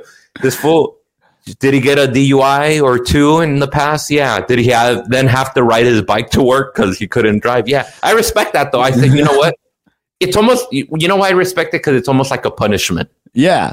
You were forced. You're right. It's like there's a little bit of an air of shame about it, but then also victory because you're making it work. You're climbing out of the gutter, right? Yeah. You hit bottom and it's like, I'm on the bike. I'm still trying. Yeah. Yeah. Or also, I saw bikes explode in the city too. At a rate that was like, it started somewhere in the early, like around like 2003, 2005, really. Yeah. Around that time, I feel like bikes really exploded where they started doing critical mass. Remember critical mass? That was the beginning. Dude, I wrote down critical mass right here. Okay. Well, let's go back to the order then. What's number 3? What's your third bike opinion? They ride in the middle of the fucking street, dude. They ride. You know what? Which goes to 3A. Okay. Okay. 3A. What are you, too good for the sidewalk, you fucking moron? Dude. Well, I mean, okay, this I don't agree with you on because on the sidewalk you're going to hurt people. No, but listen. Okay. That's what I mean. But even on the sidewalk, they should still be second-class citizens. So if they see people approaching on foot, what Get off the sidewalks bike. are meant for, get off your fucking bike and walk your bike, and then hop back on, asshole. Like, Right. So that, like I say, in 3A, they're lower class citizens, second class citizens on fucking sidewalks. Dude. Wow. Okay. Yeah. Yeah. So they ride in the middle of the fucking street, dude. In the street. How wide are their bikes? How wide are those bikes? 2 inch? Like, Yeah, totally. No, that is weird. I've Yeah. also, another thing that has always bugged me, and this is like a weird thing. I'll also say this isn't everybody. Like my friend Brian is a cyclist, and he does everything right and like lives by like, this is a car city. I'm in everyone's way, which is, I feel like what you need to do. yeah. It just makes logical. Like I actually it just makes logical sense. But anyway, I saw a guy just the other day blow through a stop sign on his bike. And it's like, well, that's not, which one is it? That's fucked up. Yeah. And they do it all the time, dude. They're animals, these fucking people. It drives me insane, dude. Yeah. Because this is a fucking car city, for better or for worse. Right. Totally. The automobile industry fucked this city. And they fucked this city. And guess what? I accept it. I fucking live here. And then I don't want the city to become Manhattan. We're different cities. That's it. Yeah. You know? So I kind of feel this way about cars in New York. I'm like, what are you doing? This is a bikes and people. Get out of the fucking way. Bikes Why and do you have a people. car? yeah, exactly. Yeah. So, but you know what's insane about them riding in the middle of the street? If you cut them off, they look Like, at hey, you. Fuck you. Yeah. Yeah. And I'm like, you fucking asshole. You're in the middle. I have to, you're a fucking asshole. So now I have to treat you like a car? No, motherfucker. Your bike, this shit. You can't go fast enough.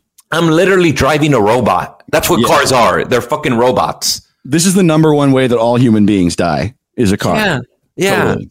It's insane. If you're listening and you don't know what we were talking about with critical mass, they don't really do it so much anymore because it's become so much more of a bike city. But it was like when the cyclists in town were trying to convince the city that it was like a thing, what they would do is they would get hundreds of people on bicycles and take over both lanes of a road and like stop the traffic. They would just go down Sunset, and then eventually it became like a city sanctioned thing where they were followed by cops and shit. Look.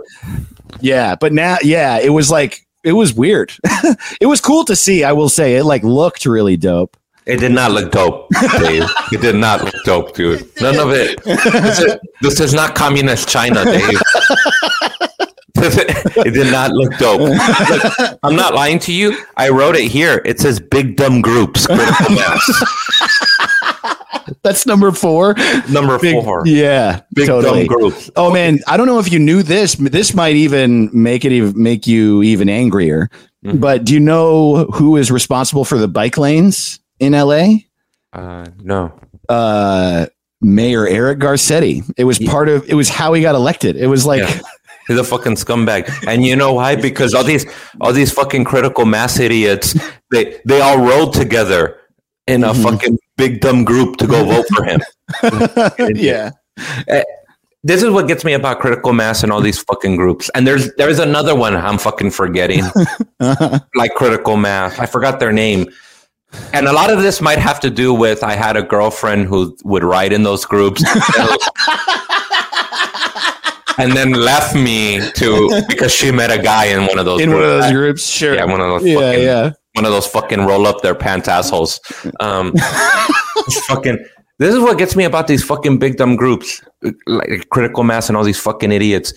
You know, when's the last time I rode in a group of with a group of friends on bikes? When I was fucking 12. We were supposed to do it. Yeah. There really is a problem in major cities in America with the refusal of adults wanting to be adults. You're not a fucking child anymore. Stop riding your fucking bike with other grown children. Like, stop. I just hate people who don't accept the misery of adulthood. just it bothers me, dude. Yeah. It's like, you know what? This is a spit in the face of your fucking miserable ass parents. Why don't you be miserable too? Yeah, they've been sad their whole lives for you. Yeah, for you, Yeah. you fucking idiot. And now Following you're their gonna be, footsteps. yeah, following their fucking miserable footsteps. You know, Yeah. it's just. I swear to God, dude, it was so funny. I always have this memory. One time we were riding in my neighborhood when I was growing up, and it was a bunch of us on bicycles. We were maybe in junior high. And then I remember some of this lady saw us and she goes, "What are y'all in some bicycle club?" And then we all said, "Yeah, that'd be cool, bicycle club." And then by the time we went to like 9th or 10th grade, we stopped doing that shit. Because like that's what it's just the idea of being a fucking asshole and saying, well, I'm gonna ride with 50 other people in a fucking big ass group and I'm gonna block traffic. And then they made it even worse. And I know you're right. Garcetti is part of this fucking problem. And fuck you if you listen to this, Garcetti. God, I know. I hate him so much. I hate him more than almost anyone. Well, Yeah. I mean, we can also talk about Civic LA, where they close down streets where everybody can bicycle. Yeah. Oh, I didn't know about this. Yeah. Mm-hmm. Wait. Civic LA. What do you mean? What's Civic L? I've never heard of this, actually. Oh, Is that just like a festival or something? Or They do it every they do it every few months. Like they used to do it in LA. It's called like Civic LA or it's Cycle LA? Cycle LA, something like that. Yeah, Okay. they close down the street like the LA Marathon. Damn. And then they let people just ride around. Like for what? I just go like stop. Like I just think to myself, go to the beach with that shit. They have a bicycle lane at the beach. Like there ain't no cars there. Like, you know, like enough of this shit. Or like, dude, it bothers me because sometimes I'll be like, I feel like things like this Civic LA or Psycho LA or whatever, it empowers these assholes. So when it's over, they go, I'm going to ride my bike like everywhere. Everywhere now. Yeah. I mean, where I agree with you the most is that there is a weird, like it's hard to describe, but because like, I don't know, it sounds like you don't feel this way. In essence, I want people to be able to do whatever the fuck they want. In order, as long as it doesn't affect others, of course. Yeah. Also, the environment is important to me as it is to you. And I love the idea of there being less pollution. I love the idea of it being there being less traffic, of us being able to get around in a less mechanical way or whatever, however you say that. But there is the culture around it is actually, it's shitty. It just is like, there's a weird thing where entitlement. That's what it is. It's the entitlement. The entitlement sucks. If we could take the entitlement out, I would be fine with everything. Yeah. Oh yeah. There's like a weird thing where I'll be, and I have to I argue with myself. I'm like, am I being a dick? Am I a piece of shit for thinking this? I'll be driving down Sunset. It especially happens on fucking Sunset in Echo Park, which is weird because there is a bike lane right next to you. And then there will be a bike in front of me. And the fastest a bike can go is what, 20, 25? And I need to make a right on Lemoyne or Logan and I can't. And then I go to like pull around them and then they're turning right and they slowly turn right. And I just sort of feel like, in what world is this the right way to do this? It's not the right way. It's not. And they feel fucking entitled to it, dude. They're fucking assholes. And then, like I said, imagine that. Imagine, Dave, we're in our 30s. Imagine calling our friends to go, hey, you want to call 50 other friends and we get on bikes together like fucking assholes? It is shocking to know 50 people. I think that's insane.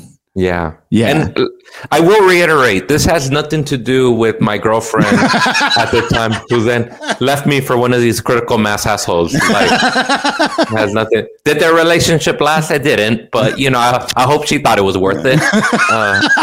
It's like, it pains me. So was that all 5? Let's see. Number 1 is you're not better than me. Number 2 is well, let's remember, you're not better than me. You're smug, I'm smog. Oh yeah, yeah, right. That's right. Yeah, that's then also the outfits, which is the quote from the outfit is, "Hey asshole, this is Western Avenue, not France." Yeah, none of those companies are sponsoring you. You thought that, and then 3 is riding in the middle of the street. Oh, that's right. That is wild. Riding in the middle of the street. Yeah. Riding in the middle of the street. I didn't know your 2-inch wide bike was going to get treated as my fucking, 4 feet wide car. Also, big dumb groups, aka Critical Mass. That is, of course, not related. Not related to any girlfriend. Yes, of course. Not in any way related to my ex-girlfriend Anna, who left me for some fucking bicyclist asshole who would fold up his pants and wear one of those stupid caps that like he flips like that. The tiny caps with the tiny brim. Yeah, totally. Not that fucking idiot. And then also 5 is leave bicyclists to the real men who got DUIs. Oh, that's right. Yeah. And I feel like truer words have never been spoken than that, Oh, yeah, absolutely. I mean, if we want life to be fair at all, we're taking their cars away. Yeah. We could at least leave them bikes. Leave them bikes. And also it's a little, like, what I love about it, too, is when you would see one of these guys, you would be like, oh, look at that fool. He's not happy to be on his bike. Right. That's a DUI. That was my uncle. I would see my uncle and I'd just be like, damn. You'd be pissed. Yeah, you fucked up, Theo. Like, you could have, So I feel like the broad feeling, like if we were to create a thesis statement for all of these, basically what you're saying is, fuck you if you think you deserve to be happy. Like, yes. Have depression, please, God. Yeah. Have a little bit of misery in your life. It builds character. Depression and shame. Yeah, is what adulthood is. Yeah, and also stop trying to be an adult child where you hang out with all your friends and you all ride bikes together. Like, fuck those guys, dude. I'm not lying to you, Dave. When I would see those fools, I literally pass them and go, "Fuck you guys!" Fuck wow, you. Damn. Yeah. Still to this day. Yeah. Whoa. And those fools they've thrown shit at me. Really? Yeah, dude. I fucking love it. They've thrown water bottles at me. And then you know what that proves? Hey, motherfucker, guess you don't love this planet so much. You just threw trash at me. Oh, that's true. Yeah. Seems like maybe you just like your bicycle. Yeah. Yeah. I caught them at their own hypocrisy. Yeah. Yeah. Well, you've convinced me. Thank you. I hate them 100% now. As we all should. We all should. Dude, thank you so much for being on the show. This was so fun. Thanks, Dave. I'm gonna get some text when Caleb was on and he was listing his angry list of hats he hates. I got some texts from friends that were like, "That guy's funny, but let me fucking tell you something." So we'll do an update. I'll let you know. Oh yeah, let me know what these fucking these commie bastards who fucking are pro bicycles fucking tell you. Man, oh dude, did you ever there's a storytelling show in LA for people that don't have a car, and it's called like Busted, BUS, capital BUS, like bus, Ted. And when I did it, I remember very specifically doing the show. It was at Stories, where Good Heroin is. Yeah. And there were a ton of people there. And the first thing I said on stage was like, "Hey, look, I have a car, but I've taken the bus a bunch also." Yeah. And you could see visibly 5 or 6 people roll their eyes and go, "Oh, what the fuck?" Yeah, no, fuck that. Sorry, man. No, fuck that. I started driving. I used to take the bus when I was a kid. Once I got a car, I have a car. I purposely buy cars that I know won't pass the smog check just to fucking pollute this fucking city even more for these goddamn bicyclists. Fuck them, dude. Fuck them. Dude, you're the fucking best, man. Thank you for doing this. Thanks, do you want to plug any of your shit or your social media or something? Yeah, if any of you bicycle assholes are listening and you want to fucking at me, I'm not scared to go at this with you. Fucking find me on Twitter at Chris Estrada 85. Go for it, dude. I don't give a fuck. Wow. I could never have guessed that you would be so fired up. Fuck these guys. Fuck them. At Chris Estrada 85. Also at Chris Estrada on Instagram. Chris Estrada Comic. That's right. Yeah. And look out for Punk Ass Bitch. Yeah. Fingers crossed at some point in the near future. Thanks so much, dude. Thanks, man. Chris Estrada, everybody. I love that dude. Look how like excited I'm getting about everybody on this show. I'm truly going to explode when I get out and do comedy again. Follow Chris on everything, please. One more segment on the show with my dear friend Matt Ingebretson, who's at Matt Ingebretson on all the stuff. We have a recurring segment on this show. He co-hosts the live show, Good Heroin, with me. And so I bring him in here as much as I can. He likes mugs. Matt likes mugs. He's got a lot of mugs. And so please enjoy another episode of Matt's Mugs. Oh, and by the way, he didn't want to do video. So instead, the video, if you're watching on YouTube, is excerpts from an educational video from 1959 called Wonderful World. Okay, enjoy.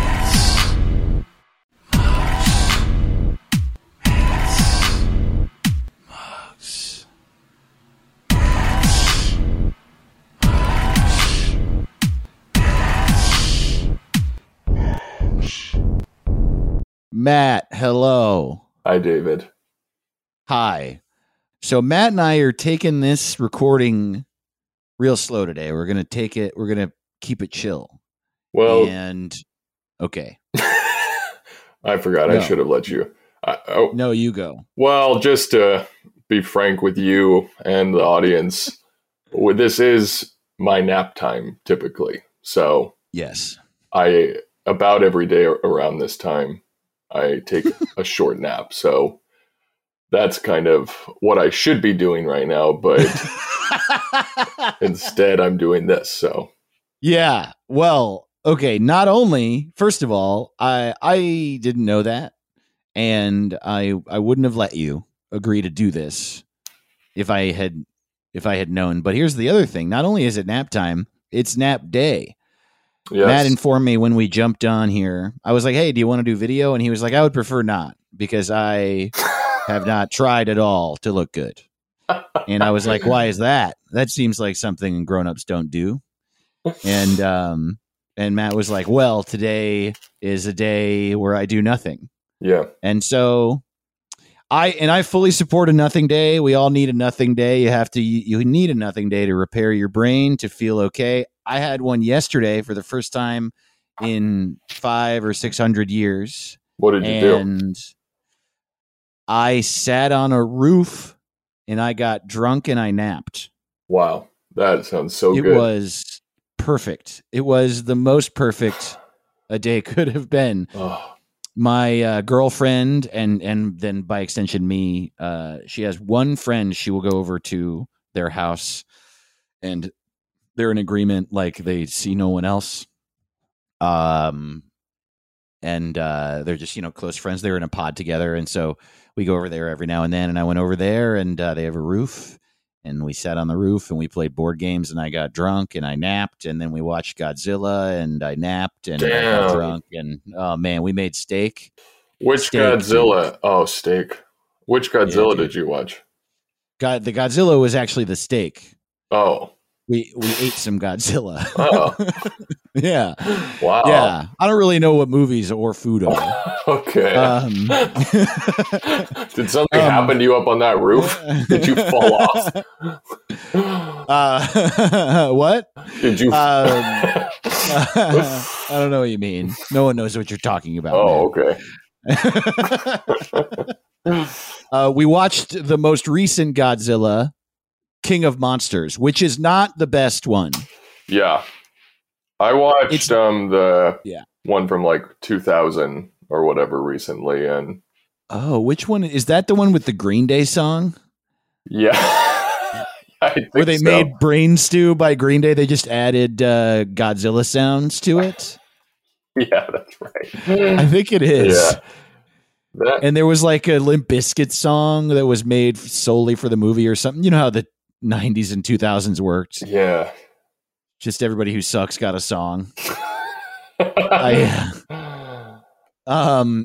Okay, so that's the one you watched. How was it? Honestly, pretty good. But you know what I will say is that I really feel I've lost my ability to judge when things are good or bad. Why? In 'Cause it's nap time. pandemic, because it's nap time right now. In this pandemic, I feel like I've just kind of whatever happens to feel good in the moment is good to me. And it no longer, I no longer am like, is this cool? Or like, what's the artistic value of this? I'm like, does this relieve my pain right now? Yes. And if it does, this is a great quality piece of work right here. And so I would say Godzilla was good for that reason. And Which, quite frankly, that should always be the case if we really think about it.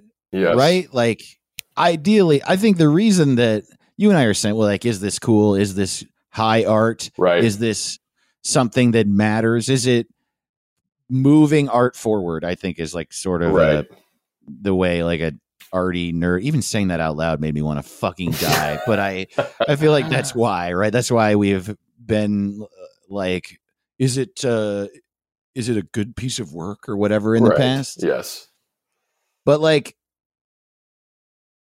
I have also always really liked a shoot 'em up bullshit fucking Hollywood explosions movie. Oh, yeah. And I've just the entire time been like, yes, it's like pop bullshit, but I enjoy it. And I like still maintain the separation. And Mhm. the reason, right, is like, I think it's because of bullying. I think that's the reason. Yes. I think it's because growing up, what assholes liked was that shit, and it didn't challenge our minds at all. And so we associate like a bullying and assholes and like brutishness and like macho crap with like a lack of intelligence and lack of like making something interesting. And we're like, okay, well, so those things have less value.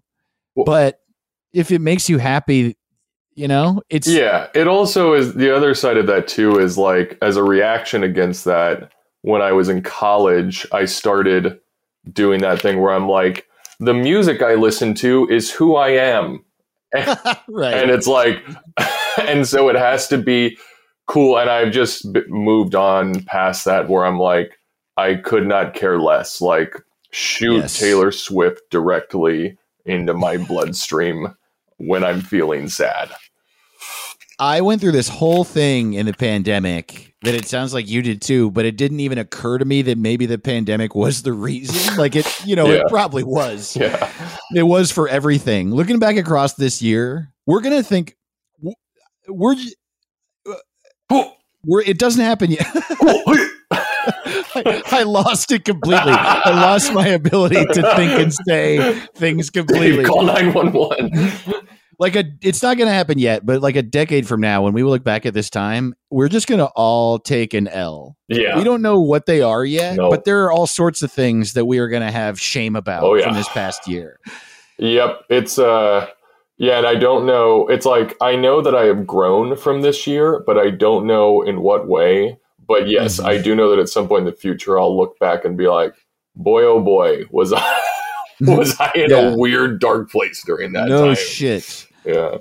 I mean, who knows? It might even be this podcast for me. I might look back and be like, damn, I did a podcast every week or month where I just yelled my feelings and then cackled like a child, which is what my comedy has become. It's like, it's just like, y'all ever bang your head against the wall because you wish you were dead? Like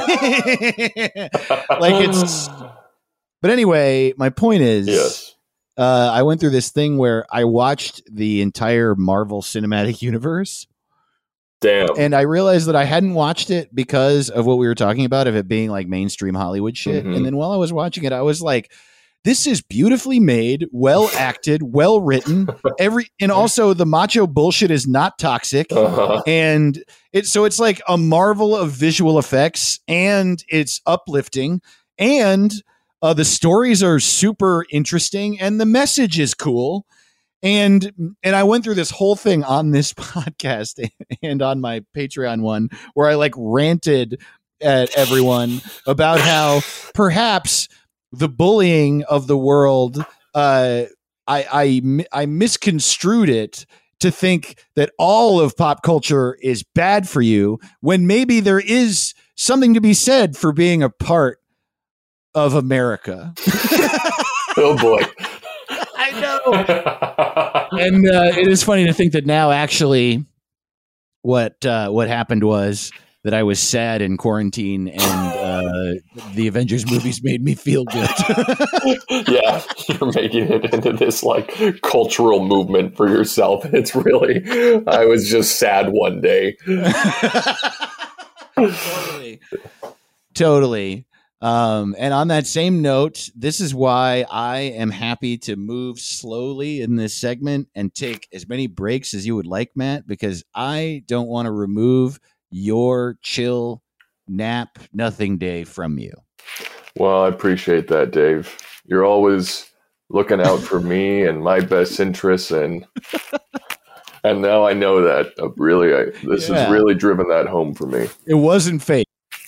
I love it when you nap, and you'll always know that now. I do really prioritize napping in my life. This is a rare, and I could have napped a little before. What I'll do now is I'll nap after, but I will. I feel like this is your podcast, man. Nap time with Matt Ingebretson. It's like, yeah, I just said what I do is I go to take my nap, and I turn an audio recorder device on next to me. And whenever I wake up, I just start talking for a while. And whatever comes out over the next 15 minutes is the podcast. Oh, man, dude. But what a nightmare.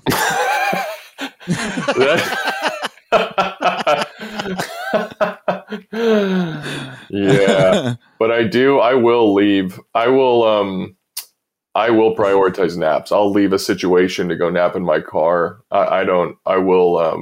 The naps take priority over almost anything else going on in my life. I remember this about you, that you always said when you had a regular fucking cubicle day job, yep, you would nap every day on your lunch break in your car. Yep. And it was sad, but I really needed it. I'm big. I'm like a Great Dane, I think. I'm going to die soon, and I get sleepy faster than other people. So it just takes a lot of energy to carry your lumbering body from room to room. It does. And my head is big, and so my neck is constantly working to keep it upright. It's like I still feel like a baby, a newborn baby, where it's like, oh shit, they're really having to work to keep their head upright. Wow. You know what I'm talking about when you see a little baby and it's like their head's jiggling slightly? That's right. They don't have the muscles yet. So you never got them. I never got those muscles. Wow. Yeah, I'm still. That sucks, man. Yeah, it's pretty tough for me. Yeah. I got a big head and a big body and a long neck, so it's hard to hold my head up. And so I got to take naps. Yeah. Because I get so tired from just standing up. Yeah, I do feel that way. Well, buddy, so this is episode 4 of Matt's Mugs. Wow. And it's the first episode of Matt's Mugs we're doing remotely. The other 3, we were sitting 10 feet away from each other in your yard, your backyard. That is really just a dirt patch. Yeah. It's got weeds back there right now, so it's looking a little nicer. Oh, that's good. Yeah. So, and we are also not doing video. I don't know what's happening over there because you, I guess, look like shit. I don't know. I can't. You told me that, so I don't know. Yeah. Well, I just didn't. I mean, listen, I didn't have time to put my makeup on and get all nice for you, Dave. So, nor should you. Yeah. But I say all this because this is the first episode of Matt's Mugs where I can't see the mug. So you're kind of in the position of the listener. You got to describe the mug to all of us. Every episode of Matt's Mugs, Matt presents us with a different mug that he enjoys. Now, the last 3 were apparently your top 3 mugs. Mm-hmm. Is this number 4 or is this somewhere else in the hierarchy? No, Dave. This is this mug, which I'm holding in my hands right now. I actually thought it would be appropriate to sort of show the other side of the spectrum and talk today about a mug that I don't care about very much. So this is a mug. I'll describe it to you. I know that last time your complaint was that the mugs are too small. This one you might be a little more satisfied with. You can fit 3 fingers through the handle. Yes, it was the handle size of the last mug that I found the most unnerving. You had to hold it with 1 finger through the thing and 1 finger underneath it, which personally I find psychotic. Well, maybe if you had even a semblance of grace, it wouldn't be such a big deal for you. But wow. But this mug that I'm holding might be a little more your speed. Okay, so what's up with this mug? This is color-wise, it's a bluish green. It is from the store CB2. I got this mug when I moved a handful of years ago, and I thought I should get a new mug. I was at the store shopping around. I didn't buy anything because it was all felt too expensive, but this mug was on sale for $3.99, and so I bought it. And it's green? It's a green mug. It's like it's not teal. It's like ocean colored, dark ocean. It's the dark aqua, like a darker aqua. Yeah, I feel like whenever you see this, you'll be like, Matt, it's this color, you idiot. But it's not coming to me right now. So we're gonna live in the mystery of what color this actually is. Okay, and then the inside is 3 white. Fingers. Inside is white. Outside is dark ocean. Okay. Dark. Yeah, dark ocean. It's got kind of a square handle. But square handle. Yeah. Oh wow. I don't know. So, but this is a mug that it's it works. There's nothing wrong with it, but it doesn't evoke anything in me, and I don't use it very often. And it's one that if it disappeared off my shelf tomorrow, it would take me a few days to realize it. Wow. So, damn, you really have no regard for this mug. Yeah. And I felt it was important to bring this into the discussion because while I have many mugs that do hold a lot of value for me, I'm not some fucking loony who just thinks all mugs are good. I see. There are also mugs that I either have some disdain for or feel nothing towards. Okay, I see. I think I particularly appreciate this because if we didn't know about the mugs you disliked, how could we believe that you are passionate about mugs? That's exactly right. Yeah. And you might also your viewers might start to think I'm some Looney Tune who just likes mugs a lot too much. So likes mugs so much that he's taking airtime on a podcast to talk about them. But I want to ground myself in reality here and speak to the viewers directly and say that I'm not so different from you. I also have some mugs I think are good. Some mugs I think are bad, just like you, humble viewer. Well, you did say when during the first episode of Matt's Mugs ever, yes, centuries ago, you said that mugs are your number one favorite type of dish. That's right. So I will say that I think that you have an above average opinion of mugs at large. And I'm sort of shocked to learn that you don't have an affinity, at least a little bit of an affinity for all mugs that you have. But then again, you own this mug. I own so this you mug. do have some affinity for it. I suppose. I mean, I haven't hurled it out my window yet. But have you hurled a mug out of the window in the past? No, I wouldn't do that. And I mean, I think that ultimately, I am a compassionate person, and I wouldn't behave like that, like you're suggesting. But I guess because I guess the truth of the matter is that as much as I don't care about this mug, I haven't thrown it in the trash. Okay, I could do that, but I wouldn't. I would feel a sense of guilt, like I'd sort of discarded, like I'd sort of left a good friend, or not a good friend, but like I had like a bad friend, like a bad friend, like a friend, like a childhood friend that you went through childhood together, so you're still friends. But other than that, you have no need for them. That is what an apt description of how I feel towards this mug. It's sort of like it doesn't quite have a place in my life anymore, but we do share a history together. So I will pick up the phone when it dials. Right. Right. That is an interesting thing about someone who has a lot of mugs, because mugs are similar to lighters in the sense that like you just have a bunch of them and you don't know where a lot of them came from. You bought some. Right. I mean, it's a little different because a lighter runs out. Yes, exactly. Yes. And you don't put lighters in the dishwasher, Dave. Right. Well, yes, they also don't hold liquid, and you don't keep them in the cabinet with other cups. There's a lot of differences between lighters and mugs also. But my point is that if you are a person with mugs, you tend to have a lot of mugs. And I have a lot of mugs, some of which I bought, most of which I was given. I either like did a thing where you get a free mug or someone gave me a mug. And then sometimes it's just a mug. I don't know where it came from, but I think what I'm driving at is you don't throw a mug away.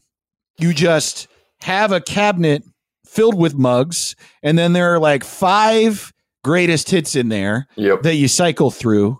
And I'm like always, there are like 3 or 4 that I really enjoy. Yep. And it's a real crapshoot which one I'm going to use when I have coffee in the morning. And then the rest just fill the cabinet and make it hard for me to fit other stuff in there. Well, that's where I'm at ultimately. And that's where, the problem comes around. When my girlfriend and I moved in with one another, we had collectively too many mugs. And it was, we had some pretty serious conversations about which mugs we were going to keep and which we were not. We ended up keeping all of them, and some of them just sit in a place in the darkness and we never touch them. And it's the real question is, what is the long-term plan with those? I don't know, because it's not like they are valuable. I can't sell them. No. So you could try. We could do a mug sale one day. That could be good. I mean, me posted up on the corner of Los Feliz Boulevard and I-5 with a table full of mugs. Honestly, come to think of it, it would be a fun thing that maybe we should do one day, because I think everybody has excess mugs. We could do like a big mug off where everyone brings their excess mugs, and then every mug is like, you get 4 mugs for $1 or something, and then we donate all the proceeds. And then we donate $7. I'm just saying, if we could get a lot of people on board to our mug day, and we could fill a parking lot with mugs. Yeah. Everybody in Los Angeles brings their extra mugs, and then we all... Well, but then the problem is that everyone there is just going to buy more other mugs. Yeah, so now they'll have the same amount of mugs. It's going to be a weird. I'm just worried logistically about what we're talking about here, Dave. I just have a lot of concerns about. I just want to talk through it a little more before we commit to this. We shouldn't commit. That's true. It's too much. Who's going to produce the mug off? Right. We're going to have to make a flyer. It's just yuck. This is just I'm just a little concerned. I know. And man, and we're thinking about it on nap day. Can't talk about the mug off on nap day. And that's something my parents lived by, and I try to as well. I wonder if people will enjoy what we've just done. Do you feel like people listening are like, Good. I'm glad that this is happening and that they did this, or is this sort of, will this just sort of sink to the bottom of the ocean of their mind and kind of just become kind of a corpse, a rotting corpse of a fish that this. Jesus Christ, you do need a nap. What the fuck? I told you at the beginning. Segment sink to the bottom of the ocean of their mind. Every moment that we continue here, I will get, because I'm now past the point of even feeling sleepy. I'm now on the verge of getting ornery. So that's what that's what we are wading into currently, just as a heads up.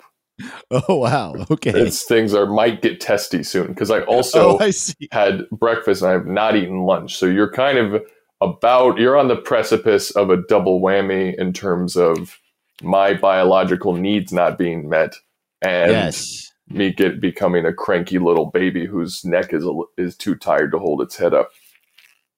Man, well, yeah, we better end, because I am not emotionally prepared for anybody to be mean to me. Yeah, I think we should end, Dave. Well, let's wrap it up talking about this mug. I do appreciate you bringing a mug you're not the biggest fan of into the fold. It does, it helps. It paints a bigger picture. And yes, it makes it clear that you're a man of the people. I won't argue with that. Yeah. I Googled the phrase CB2 mug, and I was able to come up with their line of mugs. You said square handle, color on the outside, white on the inside. I see this. Yeah. You know what? Another thing, I'll bet you that this is a factor into why you aren't the biggest fan of this mug. Yes. For me personally, it's hard for me to emotionally invest in a generic mug. And now, granted, most mugs were printed as a part of a slew of mugs. Yes. But a mug that is just a color, it seems like the mug has no personality. It just seems like it came off an assembly line. It's like a troop. You know what I mean? It's like one of a million. You're talking right to me, right? There's nothing more, and I can't remember if we've said this before. We've done 4 episodes, and God damn it, do I feel like I'm repeating myself already? But you're not. There is nothing more disappointing to me. There's just that deflates my balloon quicker than opening a cabinet in somebody's house and all the mugs are the same, and they're from like a set. I think that if you are listening and you are one of those people, you should take a cold, hard look at yourself because you are not living up to your full potential. I know. And if look, if it's a presentation thing where you want people to walk into your kitchen to see that you have a good sense of style, and so there's you have like glass doors on your cabinets, and you want people to look in and see a uniform set of mugs and everything else. I understand this, but if you need that, I think you also need another cabinet in your kitchen that is not see-through, where when you open it, there is a cornucopia of mugs in there. So the personality can wash over you, and you can, get excited. Let me put it to you this way. You're going to die someday, and everyone you love will die.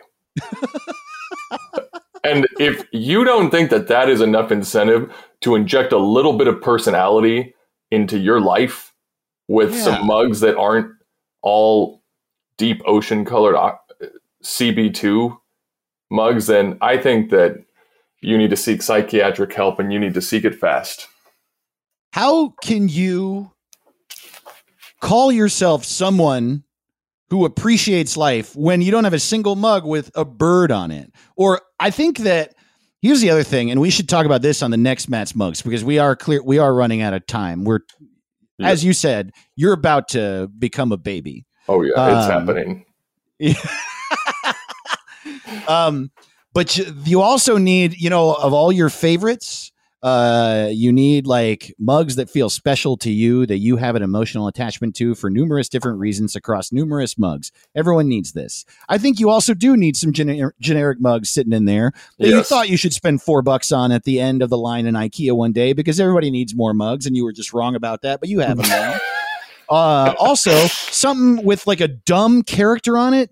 even if that's not one of the ones you're emotionally attached to, a bird, a cartoon, a little face, something like that. And then also, and I will, man, no matter how many people this alienates, I will take this to my grave. I feel this. You have to have one mug with a really, really corny, dumb saying on it that you think is awful. Like, for example, I have a mug that says, "I don't need Google. My girlfriend knows everything." Oh my God. And you know what? I had my eyes on a mug for a while that said coffee because every week has a Monday. Wow.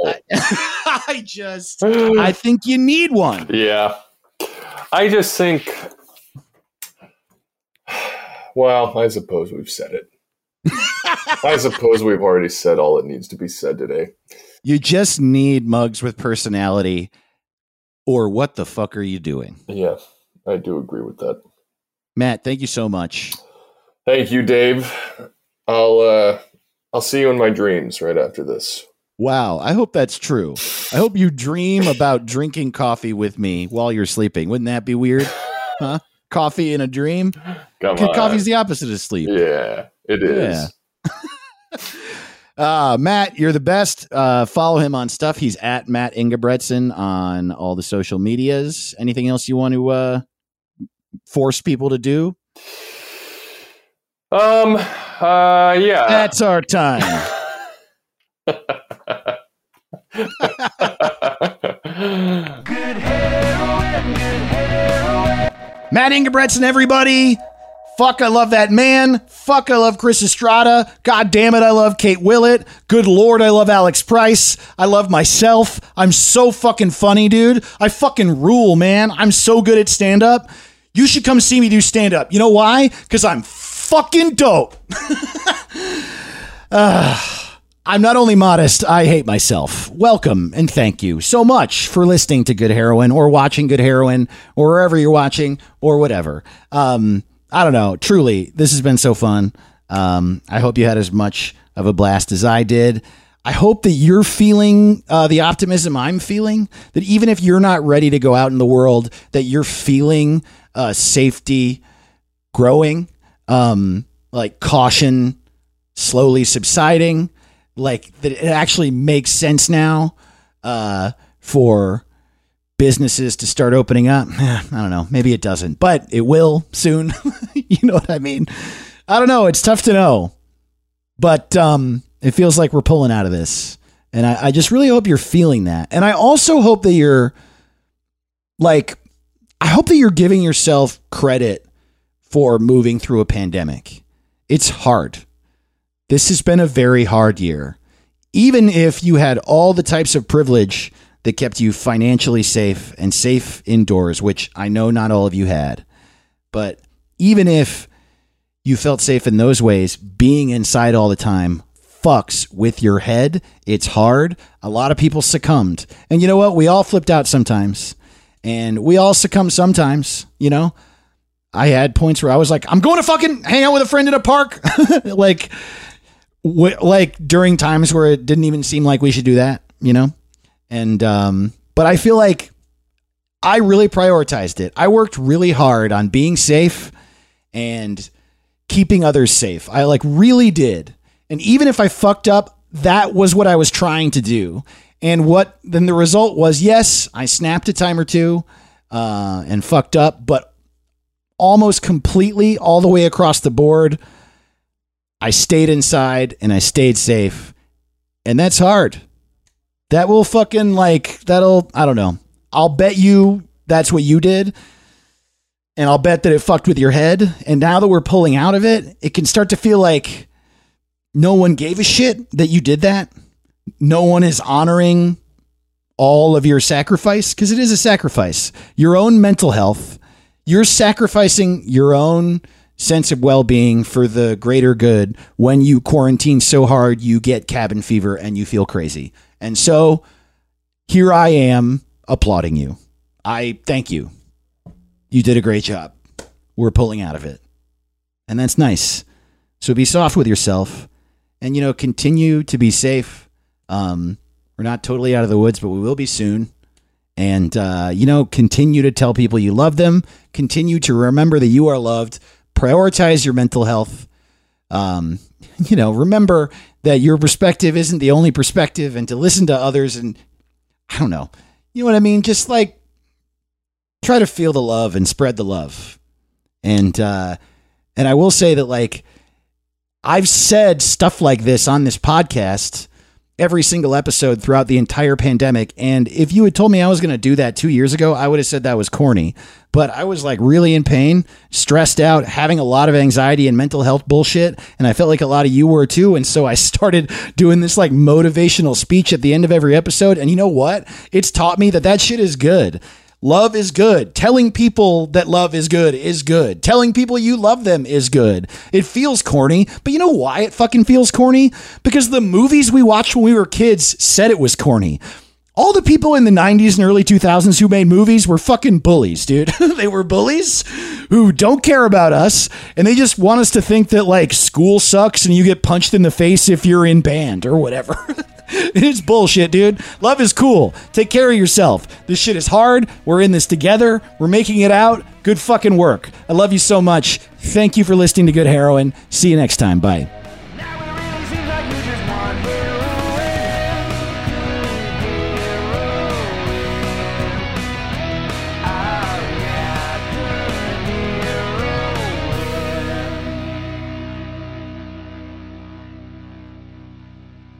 Good Heroin is a member of the Starburns Audio Network and is produced by Hold the Phone Comedy. Follow at Good Heroin Show on Instagram and Twitter. Bonus episodes at patreon.com/DaveToTheRoss. Thank you so much for listening.